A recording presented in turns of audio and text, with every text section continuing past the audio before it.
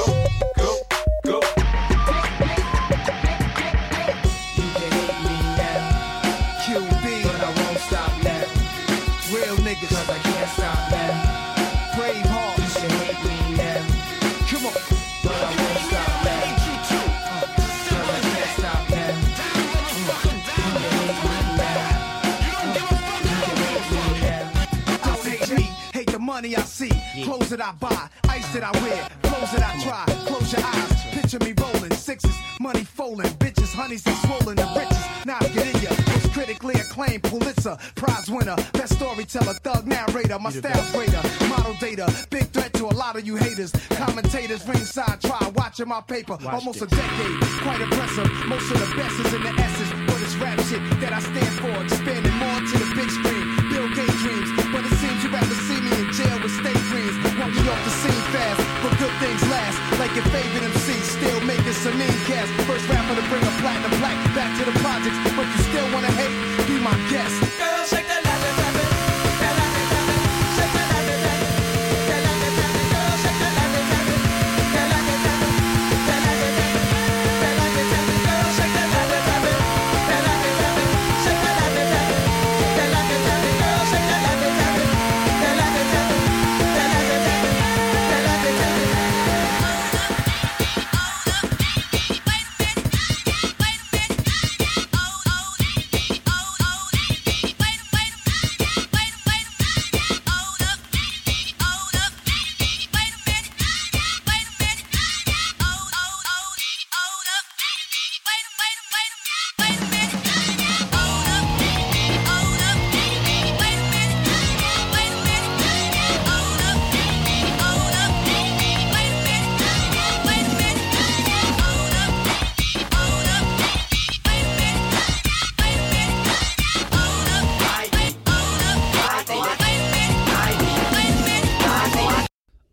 Folks, shake that Laffy Taffy. It's So Bad It's Good with Ryan Kardashian. I've removed the the last name Bailey, and my name will now be going forth Ryne. Yeah, not even Ryan, Ryne, R-Y-N-E, Ryne Kardashian. This is so bad it's good with Ryne Kardashian. Welcome to Friday, folks. You did it. We started the week off with Monday, and what happens, let me explain how a week works. You have the Monday, the Tuesday, the Wednesday, Thursday, the Friday, and then, supposedly, if you're lucky, you get 2 whole days to recharge before you have to do it all over again. So you have made it. You have made it this far, and the weekend, hopefully, will provide some kind of respite. You'll be able to do something cool. You'll be able to listen to all of the content that I've put out this week, hang out with friends, family, do all the cool shit, or just lay there. Just lay there like a bug in a rug and just...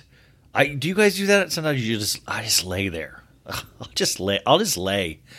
You know, and also, this is a really annoying habit that I've had my entire life. I like to fall asleep with the TV on. I like to be ensconced in media all of the time. Like I'll like fall asleep with like books on me or magazines. Like I want remotes on me. Which, by the way, if I ever do Shark Tank, my invention is going to be like I always lose the remote, you know? And I have this like Fire Stick remote, and it's black, and it blends in with my black sheets because I'm emo. So of course I have black sheets, but I always lose it. Like it's like, and I'll lose it I'll lose it immediately. Like I'll be flipping the channels, I'll go to get a sip of water, and then the remote's lost. And I'm just like, you know, where you're like slapping around you trying to feel like the remote. You're like, ah. But here's my idea. And if anybody steals this from me, I will sue you. I'll spend every last hundreds of dollars that I have to sue the pants off of you guys. See, how cool is this? And this is not nerdy at all. And in a way, I think this is kind of sexy. I think a lot of women would appreciate a guy that created something like this. Okay. So you know they have these things called workout gloves? I've never used one because that's kind of not my thing. But what I was thinking is you do like a workout, like a form-fitting glove. You cut the fingertips out, but in the palm section, you put a place for the remote. So it'll slide in, and that way, you know, you put it on your dominant hand and you slide that remote in there, and that way, no matter what you do, you'll never lose the remote when you're in bed or on the couch. Like it is right there in the palm of your hand, no matter what you do, you know? I'm sorry, but I think that's actually an excellent idea. I really love that idea, you guys. Are we 7 minutes into the show and I already have $1 billion idea? How is not more people discovering this podcast? This is wild. Speaking of that, you guys, thank you so much for anybody that leaves reviews. They really do help. Apple Podcasts, please leave a 5-star review if you like it. If you don't, just don't leave a review. I totally get it. But I know, and I want to say this honestly, there is a podcast out there for everybody. It's like that Goldilocks and the Three Bears of like, this podcast is too long. This podcast is too short. This podcast is just right. And there is a just right podcast for everybody. And there is so much competition for your ears right now. Like literally anybody and everybody has a podcast. In fact, most of you listening, you don't even know this yet. You will have a podcast at some point in your life. It will be mandated by the U.S. government at some point. I mean, seriously, any actor now that you've ever seen on like 3 Things has a podcast. Dua Lipa has a podcast, for the love of God. Why does Dua Lipa? I love Dua Lipa. Is there a reason why? Like, Dua, you can sing and dance. Why? No. Don't get into the podcasting game. Like, what? Like, I'm not trying to sing and dance. Why would you do that? Like, why would you do that?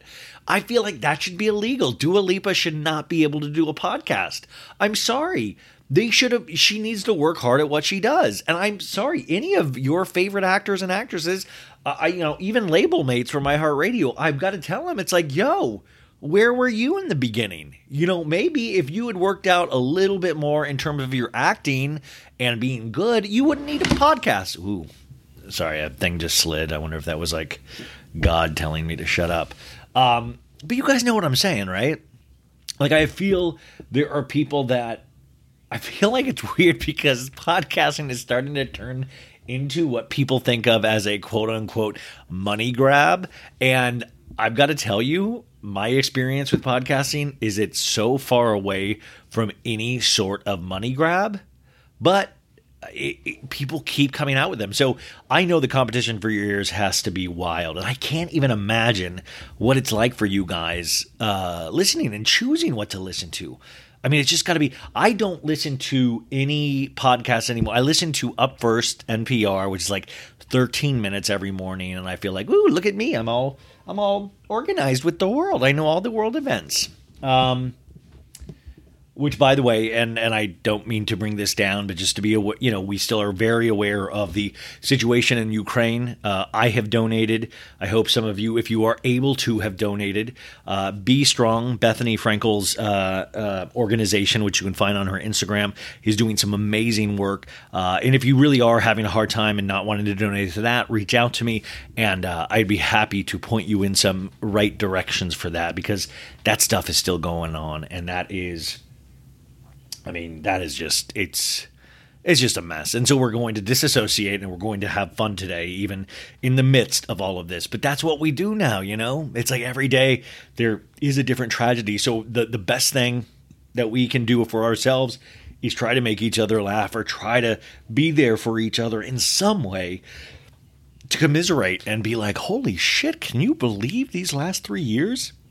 I mean, some of you might be like, yo, this has been the last 20 years, but it is wild. So I'm not ignorant to any of that fact. So I know some of this. I don't want this ever me joking to come off callously, because I'm very aware of what people are going through. But the way I've always handled stress, the way I've always looked at life, is through kind of like a dark prism of humor. And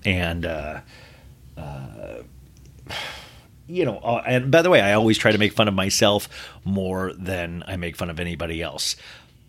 But just so I literally have tripped myself. I'm like, I don't know what I'm saying. Basically, I'm saying let's try to have fun today. We're gonna do the Real Housewives of Orange County recap, because I got to tell you, folks. The State of the Union was this week, and I got to tell you, the State of the Union in terms of Bravo, the State of the Union is strong, folks. It is strong. I was like, dude, do I like all of the shows on Bravo right now? And even Peacock, Real Housewives of Miami, The Reunion, Part 1, excellent. You guys, Real Housewives of Miami is there whenever you want to start. Whenever you want to start, it is there, and you're going to have a blast watching it. I guarantee you. Real Housewives of Salt Lake City, first part of The Reunion, great. Not like the best thing in the world, but good.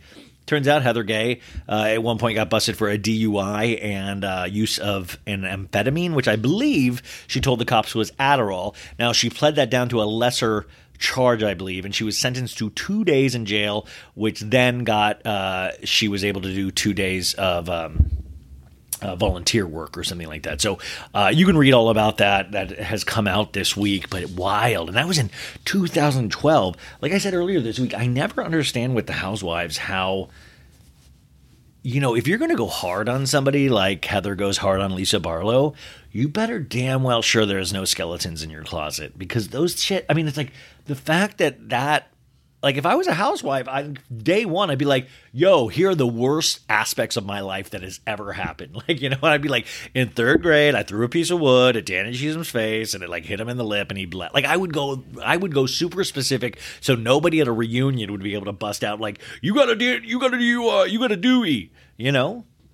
And I just think, I don't know. It's like, is there anybody above reproach besides Batman? Batman is the only one that I think is clean as a whistle. That guy is just a helper. But everybody else, we've all got skeletons. I just wish there was one person, and especially in Housewives, where you're like, well, this person is awesome and they've not done shit. You can't get at them because they've not done anything wrong. But I guess the thing is, even wanting to be on these shows in the first place is kind of the first thing that these people do that are wrong. Normal people shouldn't want to be on these shows. It's just, that's just it. No matter your favorite housewife or your least favorite housewife, they're all the same in the fact that they wanted at some point to be on this show. And I think there is such a psychological thing to be studied there of what it's very akin to growing up wanting to be an actor, but not wanting to be an actor of like, I'll take a community theater in Boise. Like I'm not that, but like people that wanted to be stars, because Housewives want to be stars. And I keep comparing it to, and I fell in love with this metaphor, this example of, I think Housewives now are truly like Saturday Night Live auditions. You have all of these ladies. And by the way, I talked about this a little bit on Dylan Hafer's podcast, mentioned it all on the Betches podcast yesterday. But I keep thinking it's very akin to SNL, where these ladies are auditioning now. I always use the example of Jennifer Aiden bought a mansion to make herself more attractive for her interviews in Real Housewives. People are gunning for these spots. Like, this is like Saturday Night Live, when you hear like every comic actor out there who does impressions is trying to do SNL. And I think that's like, if you are a wacky woman, like, you're trying to be on these shows, which would kind of make Andy Cohen the Lorne Michaels of Bravo. Andy Cohen is the circus master, the ringleader. And I just find...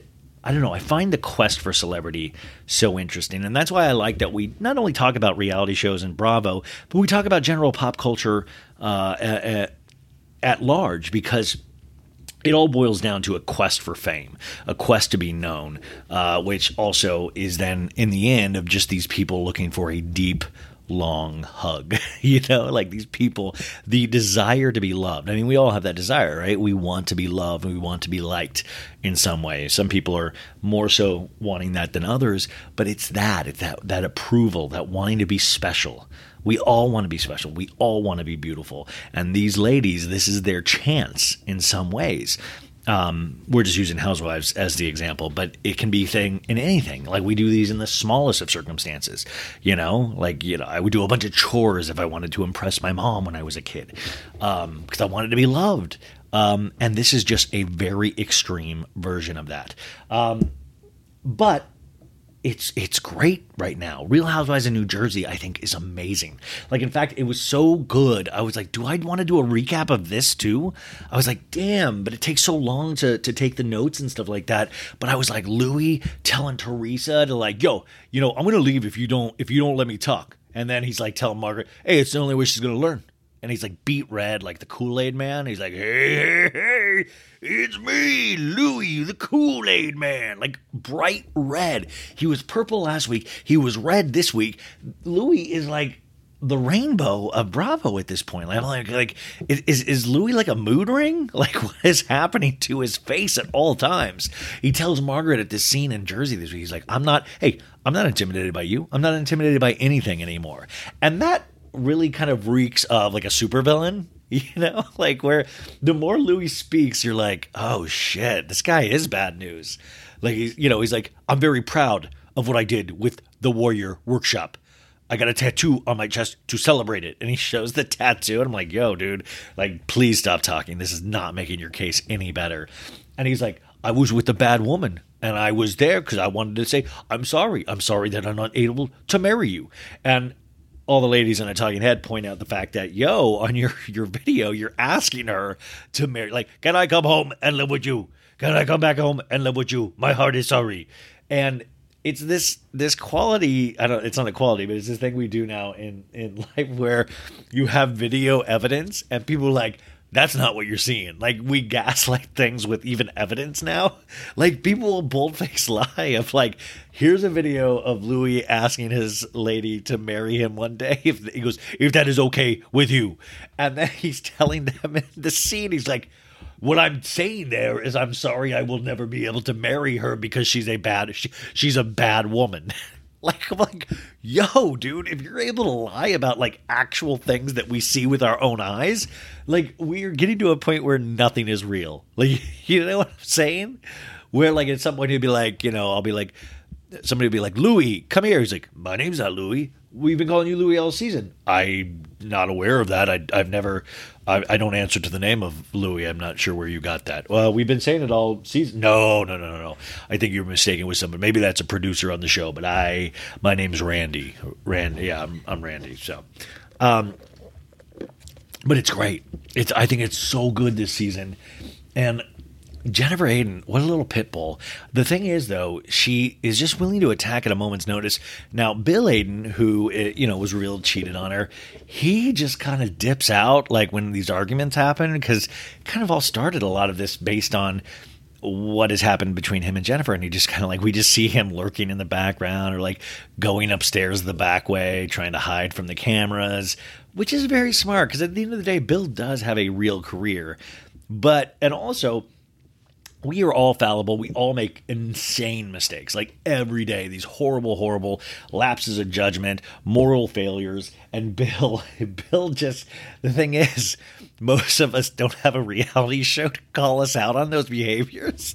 In fact, that would be an amazing show of like, it's kind of like, hey, I caught my husband cheating. Will you send a camera crew down to our house? I want to confront him. And so, like, it just feels like maybe the world would be a lot better of a place if we did just publicly humiliate and shame people to, because you can tell Bill has been celebrated for the last couple of seasons, where like I was even like, wow, I'm not a gay man, but I was like, I think Bill's Bill's getting better looking, isn't he? He's a better looking guy. Which, by the way, falls into what the other thing that we do. Do you guys mind if I'm just rambling, but do you mind if we do that? Are you guys have anywhere to go? I'm just going to talk. I'm enjoying talking to you guys. I was going to rush right into it, but if you mind, I hope you don't mind. If you do, I'll try to put a timestamp where the OC thing starts. But the other thing we do is we always sexualize anybody that we like now. Like anybody, like I was talking about that earlier on Monday with Lex Nico about like, Zelensky in Ukraine, where, doing amazing things. What a hero, has survived all of these assassination attempts. And then you see on Twitter, you're like, God, I'd do anything to fuck Zelensky. Oh my God, what a hot piece of ass. And I was like, wait a sec. Wait, just because we like somebody, we immediately sexualize them? Like it is kind of hysterical. It is something very of now. And you see it a lot with house husbands. You see, like, and also men, women expect so little of us. And with reason, that when Mauricio gives Kyle like a smile or like a "you look pretty," they're like, man of the year right there. My God, he's hot. That is a man and a half. I mean, shit, we started liking PK last season in Beverly Hills. We're like, does PK make sense? Oh, by the way, if you do a side-by-side comparison of PK's face, and this is my theory on that, you know how I told you guys a couple of months ago that they are filming a PK reality series like The Apprentice over in London, but it's with real estate, which is hysterical because they call him like a real estate tycoon, and he's just not. Like, he's not at all. But TV's wild that way. But you can tell they're trying to make him, I wouldn't say better looking, but I would say more palatable looking. If you look at all of his Instagram photos, how, he's done just these slight adjustments to his face, which I believe he did to be more TV ready. I don't think it's to be on the reality show Beverly Hills. I think it's so he can do this to actually be TV ready. Like there is just like the yassification of some of, it's like almost we expect our people on TV to be a certain look, a certain way. And it's just funny. I always find that really interesting. But, Jersey's great because we always talk about the house husbands. We always talk about Joey Gorga. We always talk about, Bill, like I said, Frank Catania Sr., and of course, Evan, Jackie's husband. Everybody loves Evan. And it's just, I don't know. Like, I mean, when you guys watch it, like, is it just an added bonus that you get to see some dudes potentially with their... And by the way, Joey Gorga, they're all like the same kind of ripped. I talked about this, except for Evan. Like, Frank Catania and Joey Gorga have like the same physique. And I just, like, unless they're putting something in the Jersey water, I just don't feel like it's natural. And also, how many times have we heard now over the seasons that Joey Gorga likes to bang Melissa Gorga? Like, we had to be assaulted with the Melissa going like, yeah, Joey comes in and is like, you want me to be a sexy firefighter? I'll be a sexy firefighter. You want me to be a sexy I'm like, ooh, God. Could you imagine being trapped in a room with Joey Gorga and him wanting to act out fantasies about like, be like, what? Like, why don't you be a sexy DoorDash driver and go get me some food or something? Like, that's wild. I don't know. I mean, Anyways, I'm loving Jersey. Like I said, loving Salt Lake. We're going to talk about OC. I dig OC. I like this. I like Miami. It's like back to basics with Miami, with just women in relationships and drama, of course, but just kind of basic character between what's happening with these ladies. You know, I think we're getting so used to that season on Beverly Hills threw everything into a whole different orbit in terms of reality show. Like, it was really a spectacle of a season and an amazing season, but we can't have that across all the and you'll see on Salt Lake where I remember when we were talking about Beverly Hills ending and Salt Lake was beginning, and we're like, oh shit, if you thought that was, wait till you see this season of Salt Lake. And we were all like, we're about to watch the most insane season ever with the Jen Shah stuff. And we did watch an insane season, but it wasn't for the reasons that I thought we would. I mean, there was that one episode where, yeah, like the Homeland Security, it was like a gripping episode, but it never kind of fulfilled on any of its promises. We still don't know really anything about Jen Shah's case. I mean, we've studied it all, off the show, so we know a lot about it. But in terms of the show didn't really give us any information. I mean, think about it. The show never gave us really, any kind of factual information about Mary Cosby's church. Of course, we had the one gentleman, but that was shrouded in secrecy. I think that gets brought up more at the next reunion this weekend. But we never got fulfilled on what we thought was going to happen. And I think that Beverly Hills season, we'll see what happens this season, but you can't keep up that pace. You just can't. I am beyond curious about what they do in this next season of Beverly Hills. No, will really determine, I believe, the future of that specific franchise. What's everyone in the middle showing? Ugh, creepy. I do miss doing those recaps, though.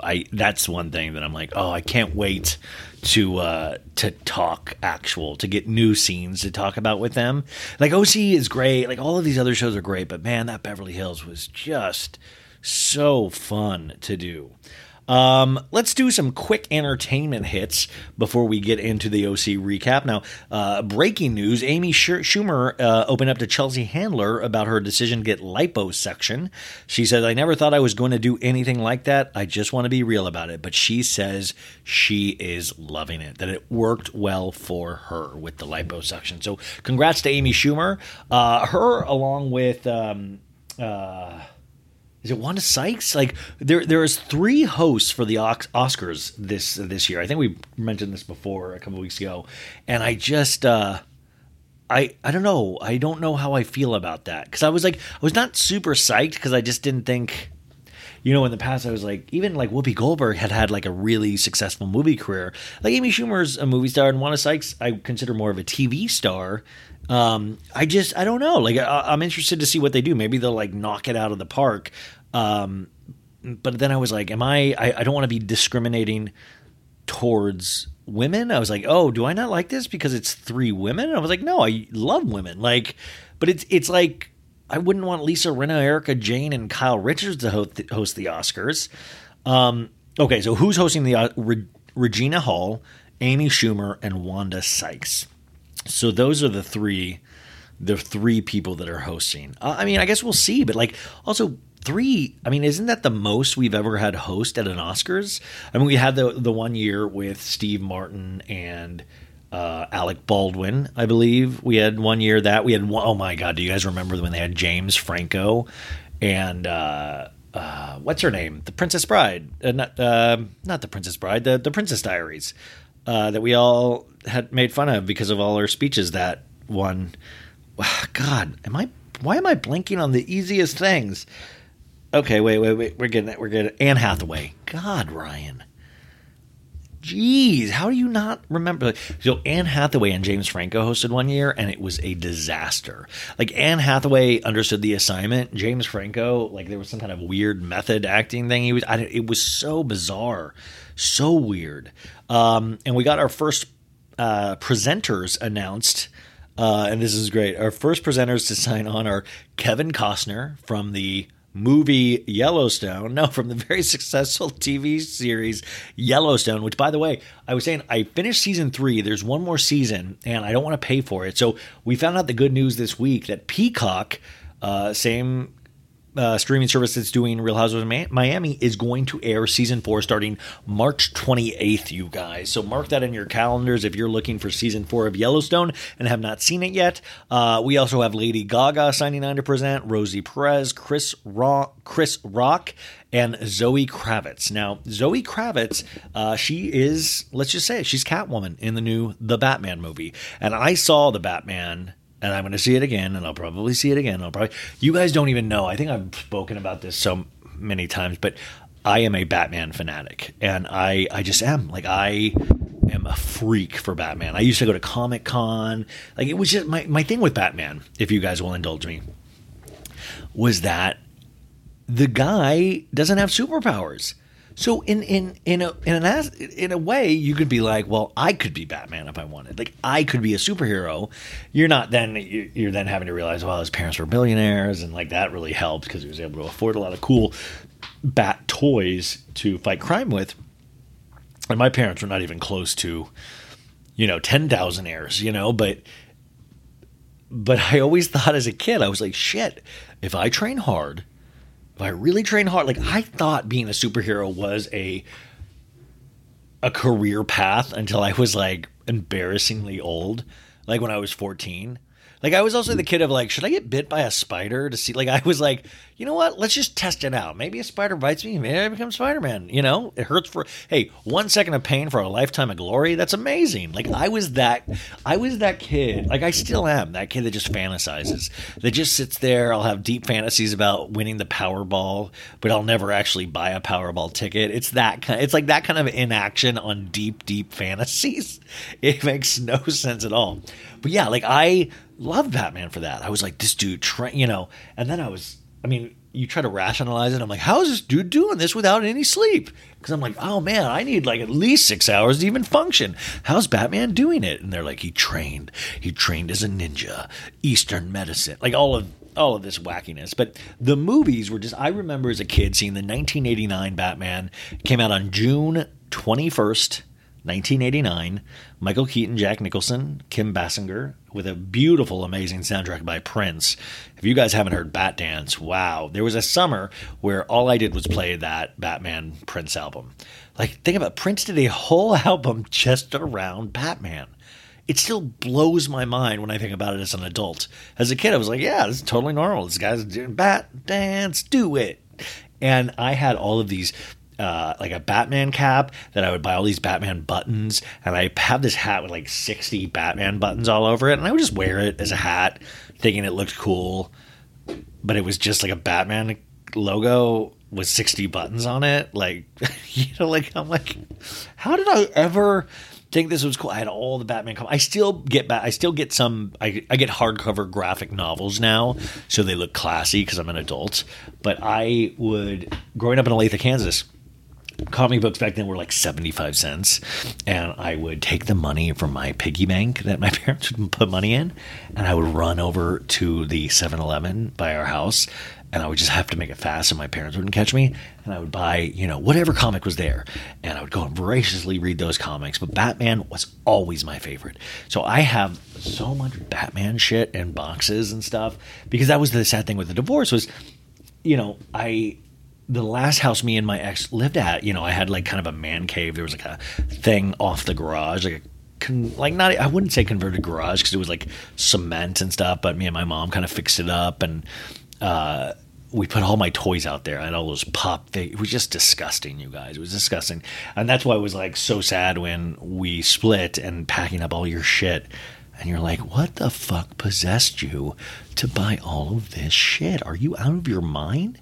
And you're like associating this with pain now. You're like, I don't know if I like Batman anymore. But it was so silly, I got a Batman popcorn tin the other night at the movie theater. I was pretty excited about it, actually. But I got to be careful about shit like that. I'm staring at a Batman action figure right now, you guys. So I remember going to see that. Oh, you guys, and this was the coolest thing. I remember this shit. Like, I'm so into stuff. Like, I remember we were in Billings, Montana, because we were traveling with my dad on a work trip, and he would drive us to all of his, there would be a month every summer where he would load us all up in the car, and we would travel from place to place while he was doing sales calls. And I remember on June 21st, we were in Billings, Montana, 1989, and my dad was going to take me to see Batman, or take me and my sister to see Batman and my mom. But my sister, we had Kentucky Fried Chicken the night before. My sister got sick from it. So my sister was not able to go. So then it was just me and my dad. And I was a Batman freak, you guys. Like, I'm even telling you, I have a VHS where I would tape if Entertainment Tonight interviewed Michael Keaton, Jack Nicholson, I would tape it. There's a tape where I have just footage of Batman from 1989 of all of the Siskel and Ebert movie review. Like, I was obsessive, just like I am about the Housewives. But I have this tape of just everything. But anyways, I remember going to the movie theater, and with your ticket, they gave you this. It was like a Warner Brothers pamphlet of all the Batman toys that they were making, and like the leather jacket and all of this shit. And I was like, oh my God, I need to get all of this stuff. Like, it was just, but also I knew I could never get all of that stuff or afford all of that stuff, but just to have the pamphlet. And I'm like, where did that pamphlet? I need to look and see if eBay has one of those pamphlets. It was like, I just remember it so vividly. And then I remember Batman Returns coming out 3 years later with Michael Keaton, Danny DeVito, and Michelle Pfeiffer. And at that point, we had moved to Arizona from Kansas, so we'd lived there now. And I remember the mall, was it Fashion Square Mall in Arizona, Scottsdale? They opened a Warner Brothers studio store. Now, if you don't remember these stores, Warner Brothers, pretty much released their own store of all their characters, like the Bugs Bunny, the Batman, the Flash, all of this stuff. And they had these these three amazing posters for Batman Returns, where it was like character shots. It was just the character on a black background. The Catwoman is just burned into my memory. But like, even in my room, I had a 6-foot tall poster of Batman standing, and it was on the back of my door. Which, by the way, I was talking with my buddy Dusty last week when I saw him, and we were talking about the posters that we put in our room. And Dusty had like Nightmare on Elm Street, and he had Lost Boys, and he had Alyssa Milano, and I had Batman. I had an AIDS ribbon poster. I had the Spike Lee, Michael Jordan poster of when he used to direct the commercials. I had a Michelle Pfeiffer collage. What the fuck did my parents think I was like? I mean, my parents have just been worried about me nonstop when they would see the posters in my room of like, I can't tell you who this guy is. I cannot tell you for the life of me who this guy is. That's just a loving soul. That's all. So I remember the Warner Brothers studio store was awesome because you could go in there and you just dream about all this shit. Like, whoa, and then I always thought Warner Brothers that released the Batman movies had like the coolest movie studio logo, like Paramount, Universal. But Warner Brothers, that was always my jam. Like, it was a Warner Brothers. I was like, I am loyal to Warner Brothers because of Batman. So the Batman, you guys, I talked about it a little bit the other night, but 3 hours long. It is a hefty movie. Now, since I do follow the Batman comics, it is the closest to the comics of if you read, and I imagine there's 10 of you that's listening that potentially read the Batman comics, but it nailed the tone. I just don't know what normal people will think of it. Like, it's not a fun movie. It's not like Marvel movies where it's like, yeah, the hero wins, woo. It's like dark, man. It's gritty, it's grisly. I don't know. Like, I'm kind of desensitized to stuff like that, so I keep hearing people say, like, oh, it's like a cross between Seven and the movie Chinatown and all. And I see what they're saying with that stuff, but I was never particularly scared. There was one image of the Riddler that scared me, actually, but I thought they just did it so well. I just don't know. Like, it's that thing when your favorite team plays a game and you're just praying that they win. It's like, I loved it. I don't know if anybody else is going to love it, so I hope it does really well because I want them to keep making more of these. And it's definitely a shot in the dark. Like, who does a 3-hour dark movie? Like, this movie potentially should have been rated R, but I'm like, who would bring their kids to see this movie? Like, I don't think this is a kids movie, and I want to say, like, kids go sneak in, but it's like, it's dark. Like, it really is. I dug it, but I'm curious. Wow, thank you for letting me talk about this, you guys. This is like an exorcism for me. But if anybody sees it, let me know what you guys think. Other news, Christine Quinn from Selling Sunset, she let us know via her Instagram stories that her home was targeted by a home invasion last night, which is very scary. She has like 4K cameras everywhere, so it's two gentlemen, but they had like quadruple pane glass, so they heard a lot of banging, and the glass just never broke. But my God, that is scary. Man, I always have nightmares about burglars. Is that what burglars? Or we call them home invaders? But anyways, that's scary. And it seems like that is so the norm now in Los Angeles. I mean, we're going to deal with that on the next season of Beverly Hills. Dorit's home invasion, I hear, is going to be a big storyline this next season. Have you been following this case, the Sherry Papini case? Now, there was a lady that was saying she was kidnapped by two Hispanic women. This was in November 2016. Now, we're not a true crime podcast, but this was an interesting story because she said she was abducted, and she was later found like Thanksgiving Day about 150 miles away from her home, and she told law enforcement that she was abducted, held at gunpoint by two Hispanic women. They even did like sketches of this, and like people were on the search. Her cell phone had been dropped from like 10 miles from where she was found, and they were always like suspect, like she had kids and a husband. There's always some like kind of question on what happened, but they were able this past week to match DNA taken from mysterious DNA taken from her clothing, and they matched it with the father of her ex-boyfriend. And it turns out she was holed up with her ex-boyfriend during this time and went missing. We don't know the motive or anything, but also she made it look like she broke her own nose and shaved off her head when she was dropped off. And so she is going to go to jail for this. This is 2022, but it is wild. I mean, this is what I talk about, if you've seen the movie Gone Girl, or just, human behavior is just wild. Like, what is the story there? And don't you always think about like, okay, what are the things that could get me to that spot? Like, do you ever wonder about, okay, like that sounds insane, right? But like, if we make 30 different wrong moves, could we ever get to that space? Like what would cause you to do that? Life is so crazy. Oh, speaking of that, I was reading, do you guys follow Humans of New York on Instagram? They had this amazing story yesterday, and it was told over 13 slides. Slides, of course, are just like, pictures on their Instagram feed, but it highlighted so it's Humans of New York, NY, Humans of NY, and it highlights the story of this woman who is this is just an incredible story about, marrying a man that turned out to have a double life. But then it was also inspiring about this lady picking herself up by the bootstraps and, being just, I don't know. For some reason, it just touched me and it was eerie. I don't know. I can't really do it justice, and I'm not going to read through all 13 slides because it actually is very lengthy. But I thought it was just another example of how wild this world can be.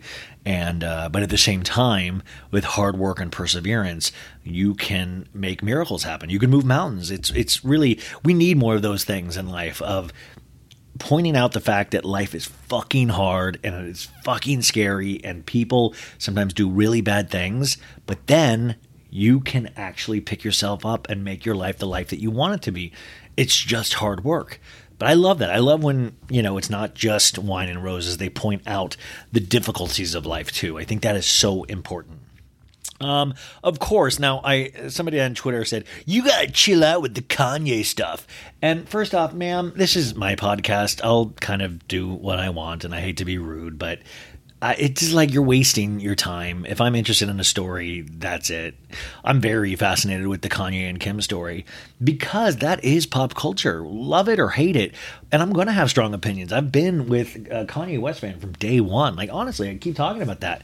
This documentary called Genius that I keep talking about by these two gentlemen, Cody and Chike, is just Cootie and Chike is just amazing. Like the third part is wild. There's 3 parts of this guy. Each part is an hour and a half, and I think each part is fascinating in its own way. And the third documentary, like, these guys had access to Kanye from day one, and you get to see the progression, and then you get to see like kind of Kanye go off and be famous, and these guys get kind of pushed to the outside. And Cootie, one of the documentarians, starts documenting his own life and having a daughter, and it's like really beautiful. Like it was another thing that was kind of inspirational. Is that Kanye is undoubtedly a genius, even though he annoys the fuck out of me for calling himself a genius. But also, I like I said, you got to always wonder, like, at what point is it not helping people? There's so much negativity. Now, I got a lot of messages. Are you going to speak about the music video he just released for his song Easy, which was claymation, and it was burying Pete Davidson alive. Flowers are going out of his head. We know it's Pete Davidson because he has dark circles under his eyes and just looks like Pete. It's just really stupid. And, you know, most people thought it was as frightening as I did. But one lady wrote me and said, well, you know, am I the only one that doesn't, you know, this is kind of like tongue in cheek. This is kind of like celebrity deathmatch with the claymation. And I totally get that comment. But unfortunately, we have to look at patterns of behavior, whether it be the housewives or celebrities or even the people in your own life. This is a pattern of behavior. Kanye didn't get what he wants. He did the same thing with Amber Rose. Remember when he dated her before Kim? And remember Amber Rose was with Black and Yellow. What is that? 2 Chainz. 2 Chainz. It's a beautiful name. And Kanye went after 2 Chainz, making fun of how skinny he was, making fun of, like, you know, just that's what Kanye does. But the pattern of behavior is kind of scary, because when you get a man that is now worth that much money and is obsessed with power, as one of his best rap songs talks about, you just never know, right? I was watching something D.L. Hughley, the comedian, said that made so much sense, and I've been kind of saying a similar thing of like, why are we all just normalizing this?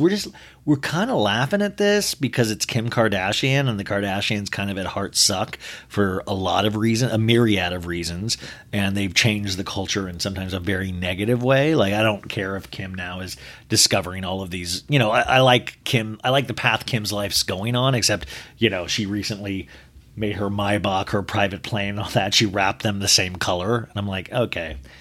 You're just as bad as a Russian oligarch. But at the same time, we laugh at this shit. Like, we almost like, but I feel like we have this tendency to do that with a lot of women. Don't you guys feel that? Where it's always like we're more understanding of the men. We're more understanding. Well, you know, he's going through a lot. He lost his mom. He lost his mom 12 years ago, and his mom seemed like an amazing, loving lady that really was one of Kanye's rocks. But that's no excuse. And you say mental illness, all of that stuff. And by the way, the third part of the documentary really kind of shows a couple of those moments. And then I thought it was so classy that the documentarians had never seen anything like that before. So they stopped filming because they just didn't think it was right to keep filming Kanye ranting. Which, whenever I hear Kanye rant, whether it's makes sense or doesn't, I just get exhausted. It's the same thing with Russell Brand for me. I mean, it's the same thing with me. Look at me. I'm babbling. I mean, you guys must be rolling your eyes at certain points. Don't roll your eyes right now, you guys. But we have this insane tendency to not believe women, to blame women. And I'm a dude, and I even notice this. Like this, it's another way where it's like just men have this insane power. And I don't know. It's like I've heard people make the wildest excuses for Kanye, like the wildest.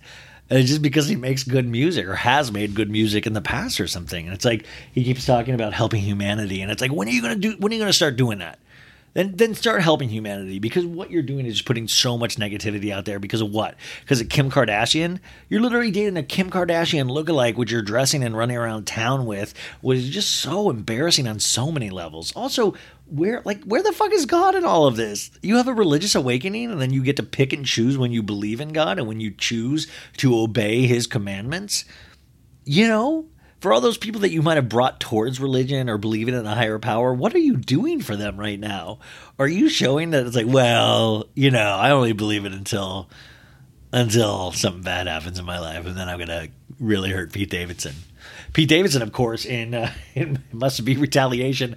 A story got pushed yesterday that he has signed up for a Jeff Bezos space flight on his space thing he's doing. Remember, he went. They're trying to make it like travel into space. People can pay to do this, and Pete Davidson has now signed up for one of these trips, which I thought would be like, of course, you want to get as far out of this fucking place as possible.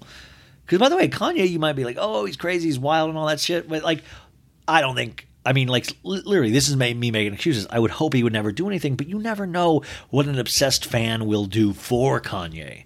He's told people to shout Pete Davidson down in the streets. Can you imagine how scary that fucking might be? Is it really worth, like, you're like, well, he's a star, he's on SNL, he's on the, like, fuck that. Like, you think it's worth being on SNL if you're screamed down every day and people threaten to beat you up because you're with Kim Kardashian? At some point, that can't be worth it.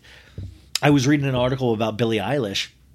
And Billie Eilish got so famous on that first album, and it was before she made any money, and she couldn't afford security. And she had, like, people showing up to her house. In fact, one guy, she had to get an actual restraining order because it got scary. She was still living at her parents' house in Los Feliz, I believe. And they show that in the Apple TV documentary. I think it's called The World's a Little Blurry right now, that came out a year and a half ago. I don't know. Time means nothing. But you see that she's still living with her parents' small house, that they all grew up in. And I'm like, imagine that. Imagine the world knowing you. Imagine how many people, most people, 99% of people are amazing. And there's 1% that are just not right yet, like they just need help. And they're obsessed with you. Remember, we come from a culture that a man shot John Lennon dead in New York, coming out of his apartment building with a copy of J.D. Salinger's Catcher in the Rye in his possession. Like, people do crazy, crazy things in this world. So I don't really think it's like fun. And also, you see this documentary, it's just so in my mind lately because he's such a gentle, sweet soul in the beginning of this documentary. He's putting his retainer in and out, and he's creating just these fucking masterpieces at his age and just doing like just this amazing work ethic, all of this stuff. And then to see it now where he's kind of like, he's leaning into the character, the archetype of the thuggish, quote, thuggish rapper of, he's leaning, all leather, all this, and it's like, it's like anything. It's like Madonna when she would change like personas with each album for a while, or Lady Gaga does that. And I guess Kanye does that as well, but I'm just not loving the hard Kanye. I don't believe it. And also, it'd be scary if he really is starting to be hard Kanye. We have now a news story that they are not going to work out a custody agreement, because that would not work out with Kanye's schedule, because he is traveling all overseas. So it will be an informal custody agreement, which just screams this is going to be a problem. I just foresee major problems. Don't you guys see? Like, just like this ain't gonna be great. But we'll see. High hope. I have high hopes. So that's gonna happen. But once again, he's complaining about being a father. And in this news release, it said, they've been able to do this successfully so far. Whenever he's expressed interest to see the kids, he's been able to have them. He took North to the Super Bowl. He was able to take some kids to his basketball game. And that's great. But I want to point out to people, remember when Kanye thought he wasn't told where Shy's birthday party was, and he had to reach out to Tristan Thompson and Travis Scott, who finally told him where it was, but he went on Instagram saying he was being kept from his kids, all of this stuff. So it's like any bump in the road, Kanye is going to come screaming to us, the public. He's going to make it our business. He's going to make it our issue. So I'm like, if the kid thing is wild, because if it really does mean that much, maybe build your schedule around your kids. Is that off base to say? Like, maybe build the schedule around the kids if it means that much. You work your ass off at all these other projects. Maybe work your ass off with your kids too, so you don't have to scream about this. Now, this is only the information that I've been given. Maybe I am off base. Maybe I'm not getting the correct information. But this is what it reads like. It reads like he also likes to have something to complain about. So we will see. you kind of read enough of these stories that you're like, oh, I don't think that's going to work. Which, by the way, the law filing, like I said the other day, Kim is now officially single, declared by a judge, and she has now changed her name back to, like I started this show with 52 minutes ago, Kim Kardashian. She has taken the West off. She is back to Kim Kardashian. So it's going to be interesting. We're going to see. Anybody get the Donda stem player yet? I'm still so curious about that. I'm still very curious. I just don't think I want to. I don't have the money to spend on a stem player, but I also don't know if I want to support. I don't know. Damn it. Why can't Batman release a stem player? That I would feel very comfortable getting a Batman stem player.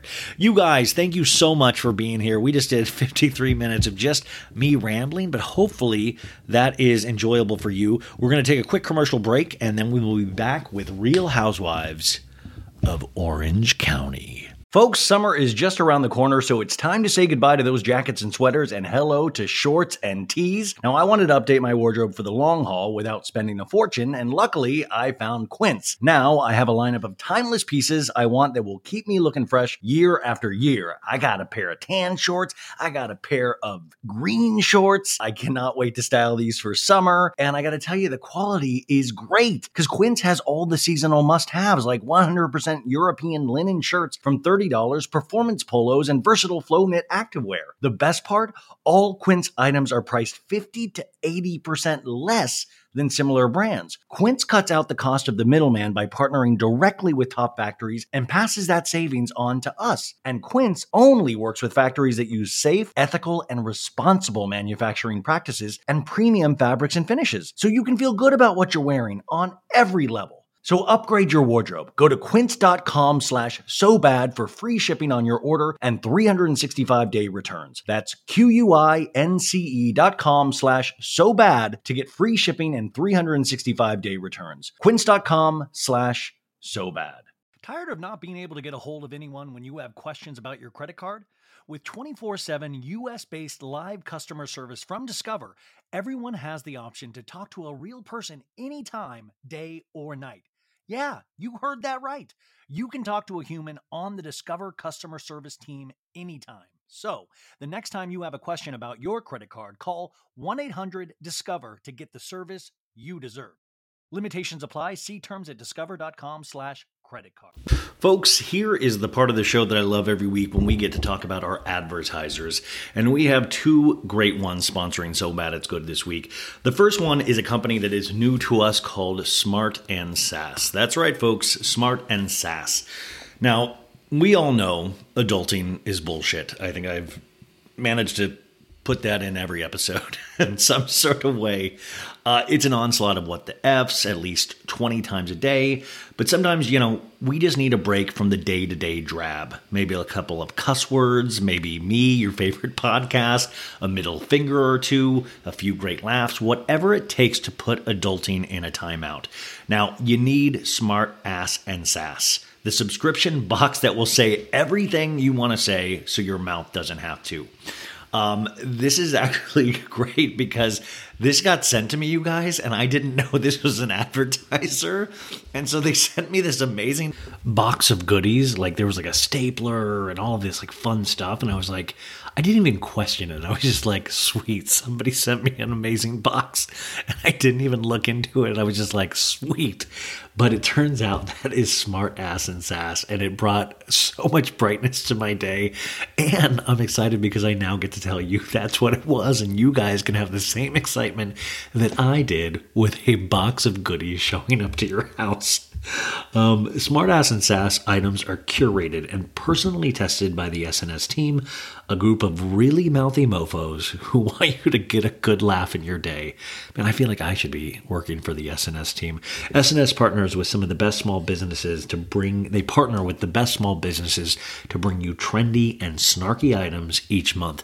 Now, snarky, I feel like I love the word snarky. I think it gets a bad rap because most snarky people are good-hearted people. So feel free to let your snark flag fly free because snarky is where it's at. And I did love the snarky items in this box set. What I was thinking too is that even if this box set isn't for you, like this monthly subscription service, it could be for a friend, It could be for your daughter. It really is cool. Just try it out for 1 month. Each big box contains one S&S designed t-shirt, and it has between 7 to 9 unique items.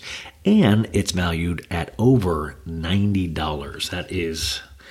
That's a lot of money. So subscribe at www.smartassandsass.com. That's SMARTASSANDSASS.com, and use code SOBAD for 10% off your first subscription order. And also follow Smartass and Sass on social media for your daily dose of attitude. Oh, hell yeah. When it comes to the plant-based eating debate, there's more to consider than just healthy or unhealthy. Of course, we want to eat things that make us feel good and generate energy to keep us going, but there's also a major environmental component that drives a lot of people to a plant-focused diet. But you don't have to give up some of your faves entirely. Impossible Foods makes meat from plants. They're solving the meat problem with more meat. By creating delicious meat from plants that's better for you and the planet, Impossible lets you enjoy some of your favorite meaty products with a plant-based twist. Ground beef, home-style meatballs, sausage patties, all made from plants. And that's just a few of their delicious and versatile options. No more tension between craving meat but not wanting to eat so much of it, or sacrificing your carnivorous faves for your health. Indulge in nutrient-packed, plant-based goodness and feel good doing it. Check out impossiblefoods.com to see how you can help solve the meat problem with more meat. That's IMPOSSIBLEFOODS.com.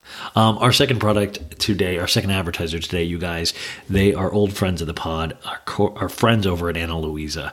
Now, let us give it up for Ana Luisa Jewelry. They're the real deal, you guys. I am so excited about this one because when I told people that I know that Ana Luisa was, they were sponsoring the pod, people actually knew already what Ana Luisa was, and that I was like, they're advertising on the pod. So Ana Luisa Jewelry is made for you and the planet in mind. They are 100% carbon and water neutral, but also really, really pretty, if you ask me. And your boy is a jewelry expert. Not a fashion expert, but I know my way around jewels. Their versatile designs are perfect to mix and match and wear every day. You can even layer the necklaces together. I love when women layer necklaces. I genuinely think it does look really cool. Ana Luisa, that's ANALUISA, has timeless jewelry for any occasion. A great ring to show off at the grocery store when you pay for your groceries, a dainty bracelet for when you pick up an iced coffee, a luxurious necklace that makes your friend think, whoa, she is making a lot of money with a necklace like that. But the best part is Ana Luisa Jewelry starts at only $39. The prices are incredible, and with our code SOBAD, you can get 10% off your order at shop.analuisa.com. At Ana Luisa, that's ANALUISA, their pieces are the perfect gift for anybody on your list. A friend, a partner, a sister-in-law, a daughter to spoil, or even yourself. Just spoil yourself. You have the credit card. Spoil yourself. Plus, the gift guide on their website, along with their bestsellers page, are great destinations to browse most gifted options.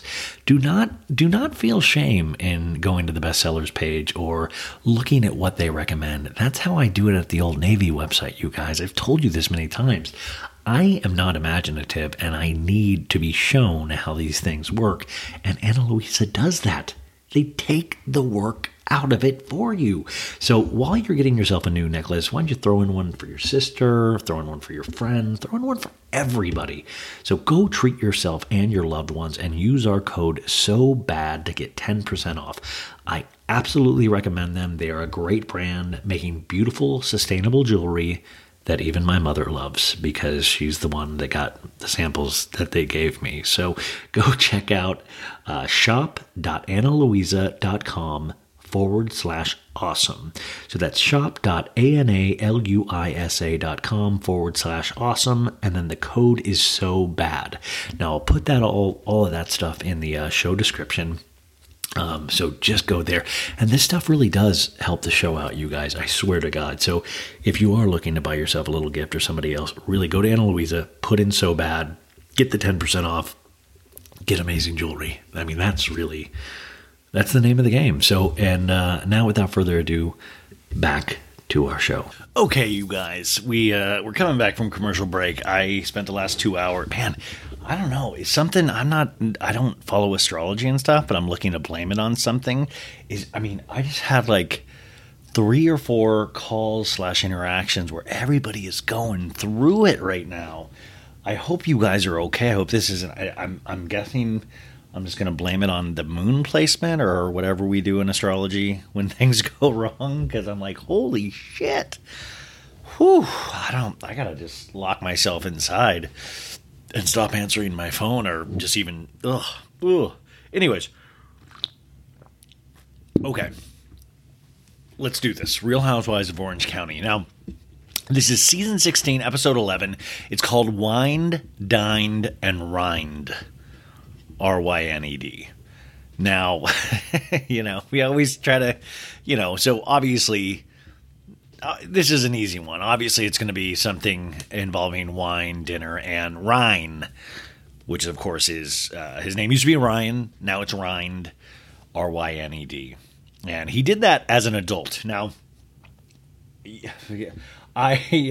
listen, we all, like I said earlier, we all want to be beautiful. We all want to be special. Ryan changed his name to Ryne, and that's fine. Right? We have to have a discussion about Ryne later on, and it's very interesting. Finally, Dr. Jen, old cement leg, she finally shows up. We finally get to see a little bit of her battiness, a little bit of her housewifeness in that final scene over at Heather Dubrows' place, which if you don't watch, I hope you still can listen to this. It's still, just have it on in the background. I was just talking to Mediza about the show, and she's like, you don't cover anything that I watch now. And I'm like, oh, are you kidding me? I said, listen to the first hour of this one. I just talked about a bunch of just pop culture stories. So I'm sorry if I don't cover the shows that you guys watch, but I'm going to see if I can potentially maybe just like do like an episode. I don't know. I got to think about this. Do an episode a week of like quick takes on like 90 Day and Love After Lockup and stuff like that. It's just hard. Like the scheduling of this thing is so hard because there is so much stuff to talk about. Okay. Anyways, already getting distracted.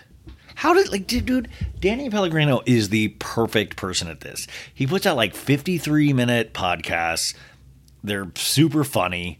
Greatest hits, which by the way, Danny's book comes out next week, I believe. It's called How Do I Unremember This, I believe. And you guys got it, or I'm sure you already ordered it. If you didn't, you got to, because that's, and he's going to be on Watch What Happens Live on Thursday, I believe, or Wednesday. And Jackie Goldschneider is going to be on with him. But like, that's huge. I mean, that is huge. Like I've always said, like him, Watch What Crappens, Kate Casey a little bit. Like, they are the blueprint for what I do. These guys, I mean, they really have been doing it so well. So it is interesting. It's like sometimes I feel like I don't have the manual for this.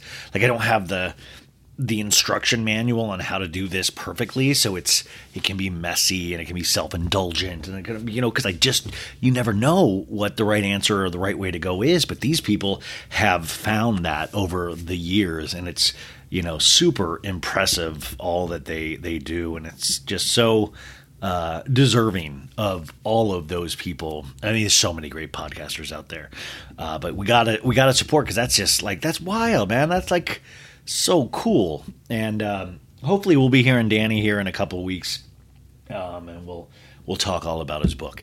Anyways, okay. So Real Housewives of Orange County. Remember, we start off the episodes of these Bravo shows where they'll show us all the flashbacks of everything that we've seen this season. So last week we had Shannon microdosing on weed, which is just, she was like, ha ha ha ha ha, I'm fun Shannon. And we see like Shannon's like going, I'm going to pee my pants. By the way, if you smoked weed with somebody and they were like, I'm going to pee my pants, would you continue to smoke weed with them? We have a scene of Noella talking to Emily, and she's like, I'm fighting for every single day, every single inch of my life. Because her voice goes really low. It's always a whisper. Life maybe. And then we have Dr. Jen telling Heather Dubrow, Ryne packed his bags last night. Every time she says Ryne, though, I just get so tripped up because my name is Ryan, and I feel like my TV's broken because I'm like, it's Ryan. Even when I say Ryne, I feel like I'm doing something wrong. We have Emily talking about her dad not being around there a lot when she was younger. We have Heather inviting Gina to a New York trip, which I feel like they've been teasing this whole season. It's like, go on the trip already. We have Emily asking at the end of last week's episode to Shannon of like, are you jealous of Gina's relationship with Heather Dubrow? And Shannon's like, no. Gina's ego needs to put a pin in it. It pisses me off. So Shannon is not fun Shannon at the end of last week's episode. So we get the opening, and we open up at Emily's house with her husband Shane and the kids. Emily's stepdaughter Shelby is FaceTiming with her daughter Annabelle, answering questions for Annabelle about her Mormon baptism. She is getting baptized in the Mormon faith, which we had found earlier in this season that was going to happen because Emily had kind of relented and was like, yeah, I want my kids to believe in something. I want them, and I've thought about this so much lately about, the beauty of religion, not what it can. It's a really dangerous thing, religion. I always use my mom as an example of my mom makes me want to believe in religion or believe in a higher power, just because my mom takes such faith in it. When she was going through, and she still is going through her cancer battles, it's a source of great strength for her. And why would you ever take that away from somebody else? I always think about that. So Emily, it seems like, is kind of in that mind frame of too, of like, I want them to have that, to be able to lean on that in hard times. I don't know. So I found this whole conversation kind of interesting. So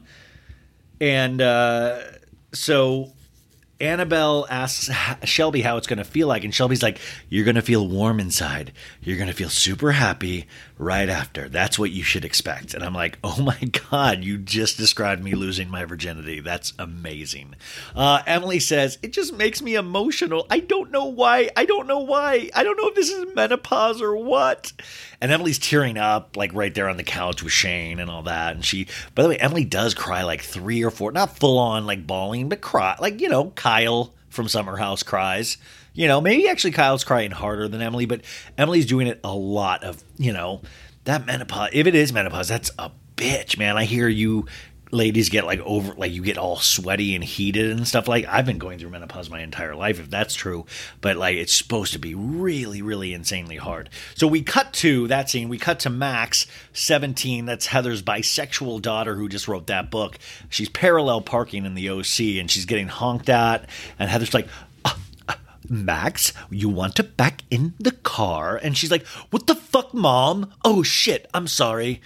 And it's like, if I was Heather Dubrow's kids, I feel like you should never curse at your parents, probably in general, but to curse at Heather and Terry after they put a airport hanger over, you get to sleep underneath an airport hanger, you get to sleep underneath a football field mansion, and you still have the audacity to curse at her in a car that your parents probably bought. Are you kidding me? Are you kidding me? Max I would have loved in that scene. It was a very quick scene, but I would have loved if it ended with Heather putting 17-year-old Max over her knee and just giving her a spanking. Just giving her like, hey, we're going to do this on camera until you learn. We got to John Jansen. I'm John Jansen, Shannon's boy. John Jansen. Hi. Firm handshake, John Jansen. Shannon's boyfriend, they're at John's place. It's Shannon, John, and her 2 daughters. And it looks like they're having lunch. John and Shannon, it looks like they're drinking some wine, of course. And Shannon's like, you girls, I know there's a lot on your plate right now, but I pay allowance money and you got to do chores if I'm going to give you the allowance. And the one girl's like, yeah, no, I get it. She's like, the last 3 weeks, I have put the trash cans out myself without even being reminded. And I've cleaned up Stella, the dog's poop. And John's like, that's a good job. Okay. And Just a fun family environment. Do you remember, like, I remember, like, the chore charts? Did you ever have that? Like, Saturday in our house, we would clean the house, and you'd have your thing. And it's so funny. You think about it now, and you're like, God, that was the easiest fucking thing in the world to do those chores. But when you're a kid, you're like, no, are you kidding me? I have to empty the trash cans. I'm growing. What are you why is this? This is induced labor. What are you doing to me? And now you're like, what the fuck was I bitching about? So are you kidding me? I just had to empty like 6 trash cans? Like, and I got like $5 for that. Are you kidding me? I'd kill to do that. I do it for free right now. So then we cut back to Emily. And Emily's still on that couch with Shane. She's like, thanks, Shelby. I appreciate you talking to Annabelle. You know, this is just going to be great. Shane takes the iPad from Emily, and Emily tells Shane, that was so sweet. Why did it make me so emotional? And we see this is Emily's other stepdaughter, I think Chanel, is on the couch, and they put up a chyron with like Chanel 15. And there's like this brief moment. I've seen this episode like 2 or 3 times now where Chanel looks like perturbed, or she potentially looks like a ghost because she has like a mean look on her face, and Emily and Shane just ignore her completely.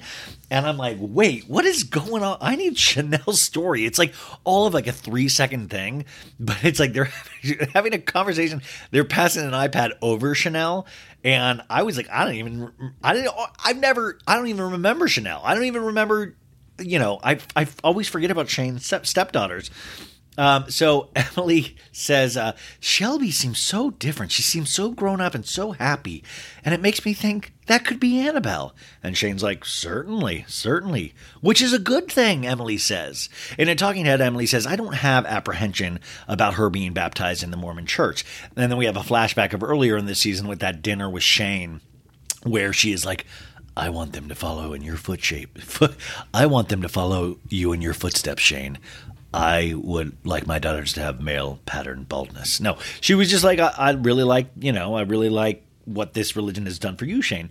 And Emily says, if you had asked me 2 years ago if I would have been agreeing to this, I would have said absolutely not. We go back to that scene. She's like, I don't know why I get so emotional, Shane. I want better for my children than I had. And he goes, they have that. And she goes, my dad, he wasn't around. He left, you know, and you follow your kids around everywhere. In a talking head, she reminds us again, my parents divorced when I was 6, and my dad wasn't around very often. I don't know if it had to do with my mom, if she alienated him from us, which is a very interesting topic. I don't know if there is a foundation of a father-daughter relationship, and when I do see him, I think he's the coolest guy ever. I wish I had had my dad around me my whole life now. And Shane goes, well, we wish a lot of things, but... And then Emily goes, you're a good man. You're a good man, Shane. And then he goes, I don't need a stack of vaginas for gifts. I'm a one-woman man, and you are my woman. And then they're just laughing, like, ah, because the last Real Housewives of Orange County episode, remember, it was Noella stacking a stack of vaginas they never made it clear. At first, she said it was for Sweet James's birthday. Then she said it was her birthday wish. So we don't really know what the stack of vaginas was for. But Shane, it seems like, has not been able to stop thinking about it. He is thinking about flapjacks. He is thinking about the stack of vagina pancake picture. So we cut to Heather Dubrows. She's pulling up to this restaurant, Malibu Farm, or she's getting dropped off at Malibu Farm by her driver. She orders a silver Patron and soda, and she's like, and on the side, could I have some lime juice? And can I also have champs as well? And then Shannon Bedore walks up, and of course Shannon's heels are getting stuck in the wood board slits outside. She's like, whoa, whoop, whoop, whoop, whoop, ha, he, whoop, ha, ha. I also do want to point out that Shannon, have you guys seen this? Shannon's in a postal, like some kind of postal company commercial.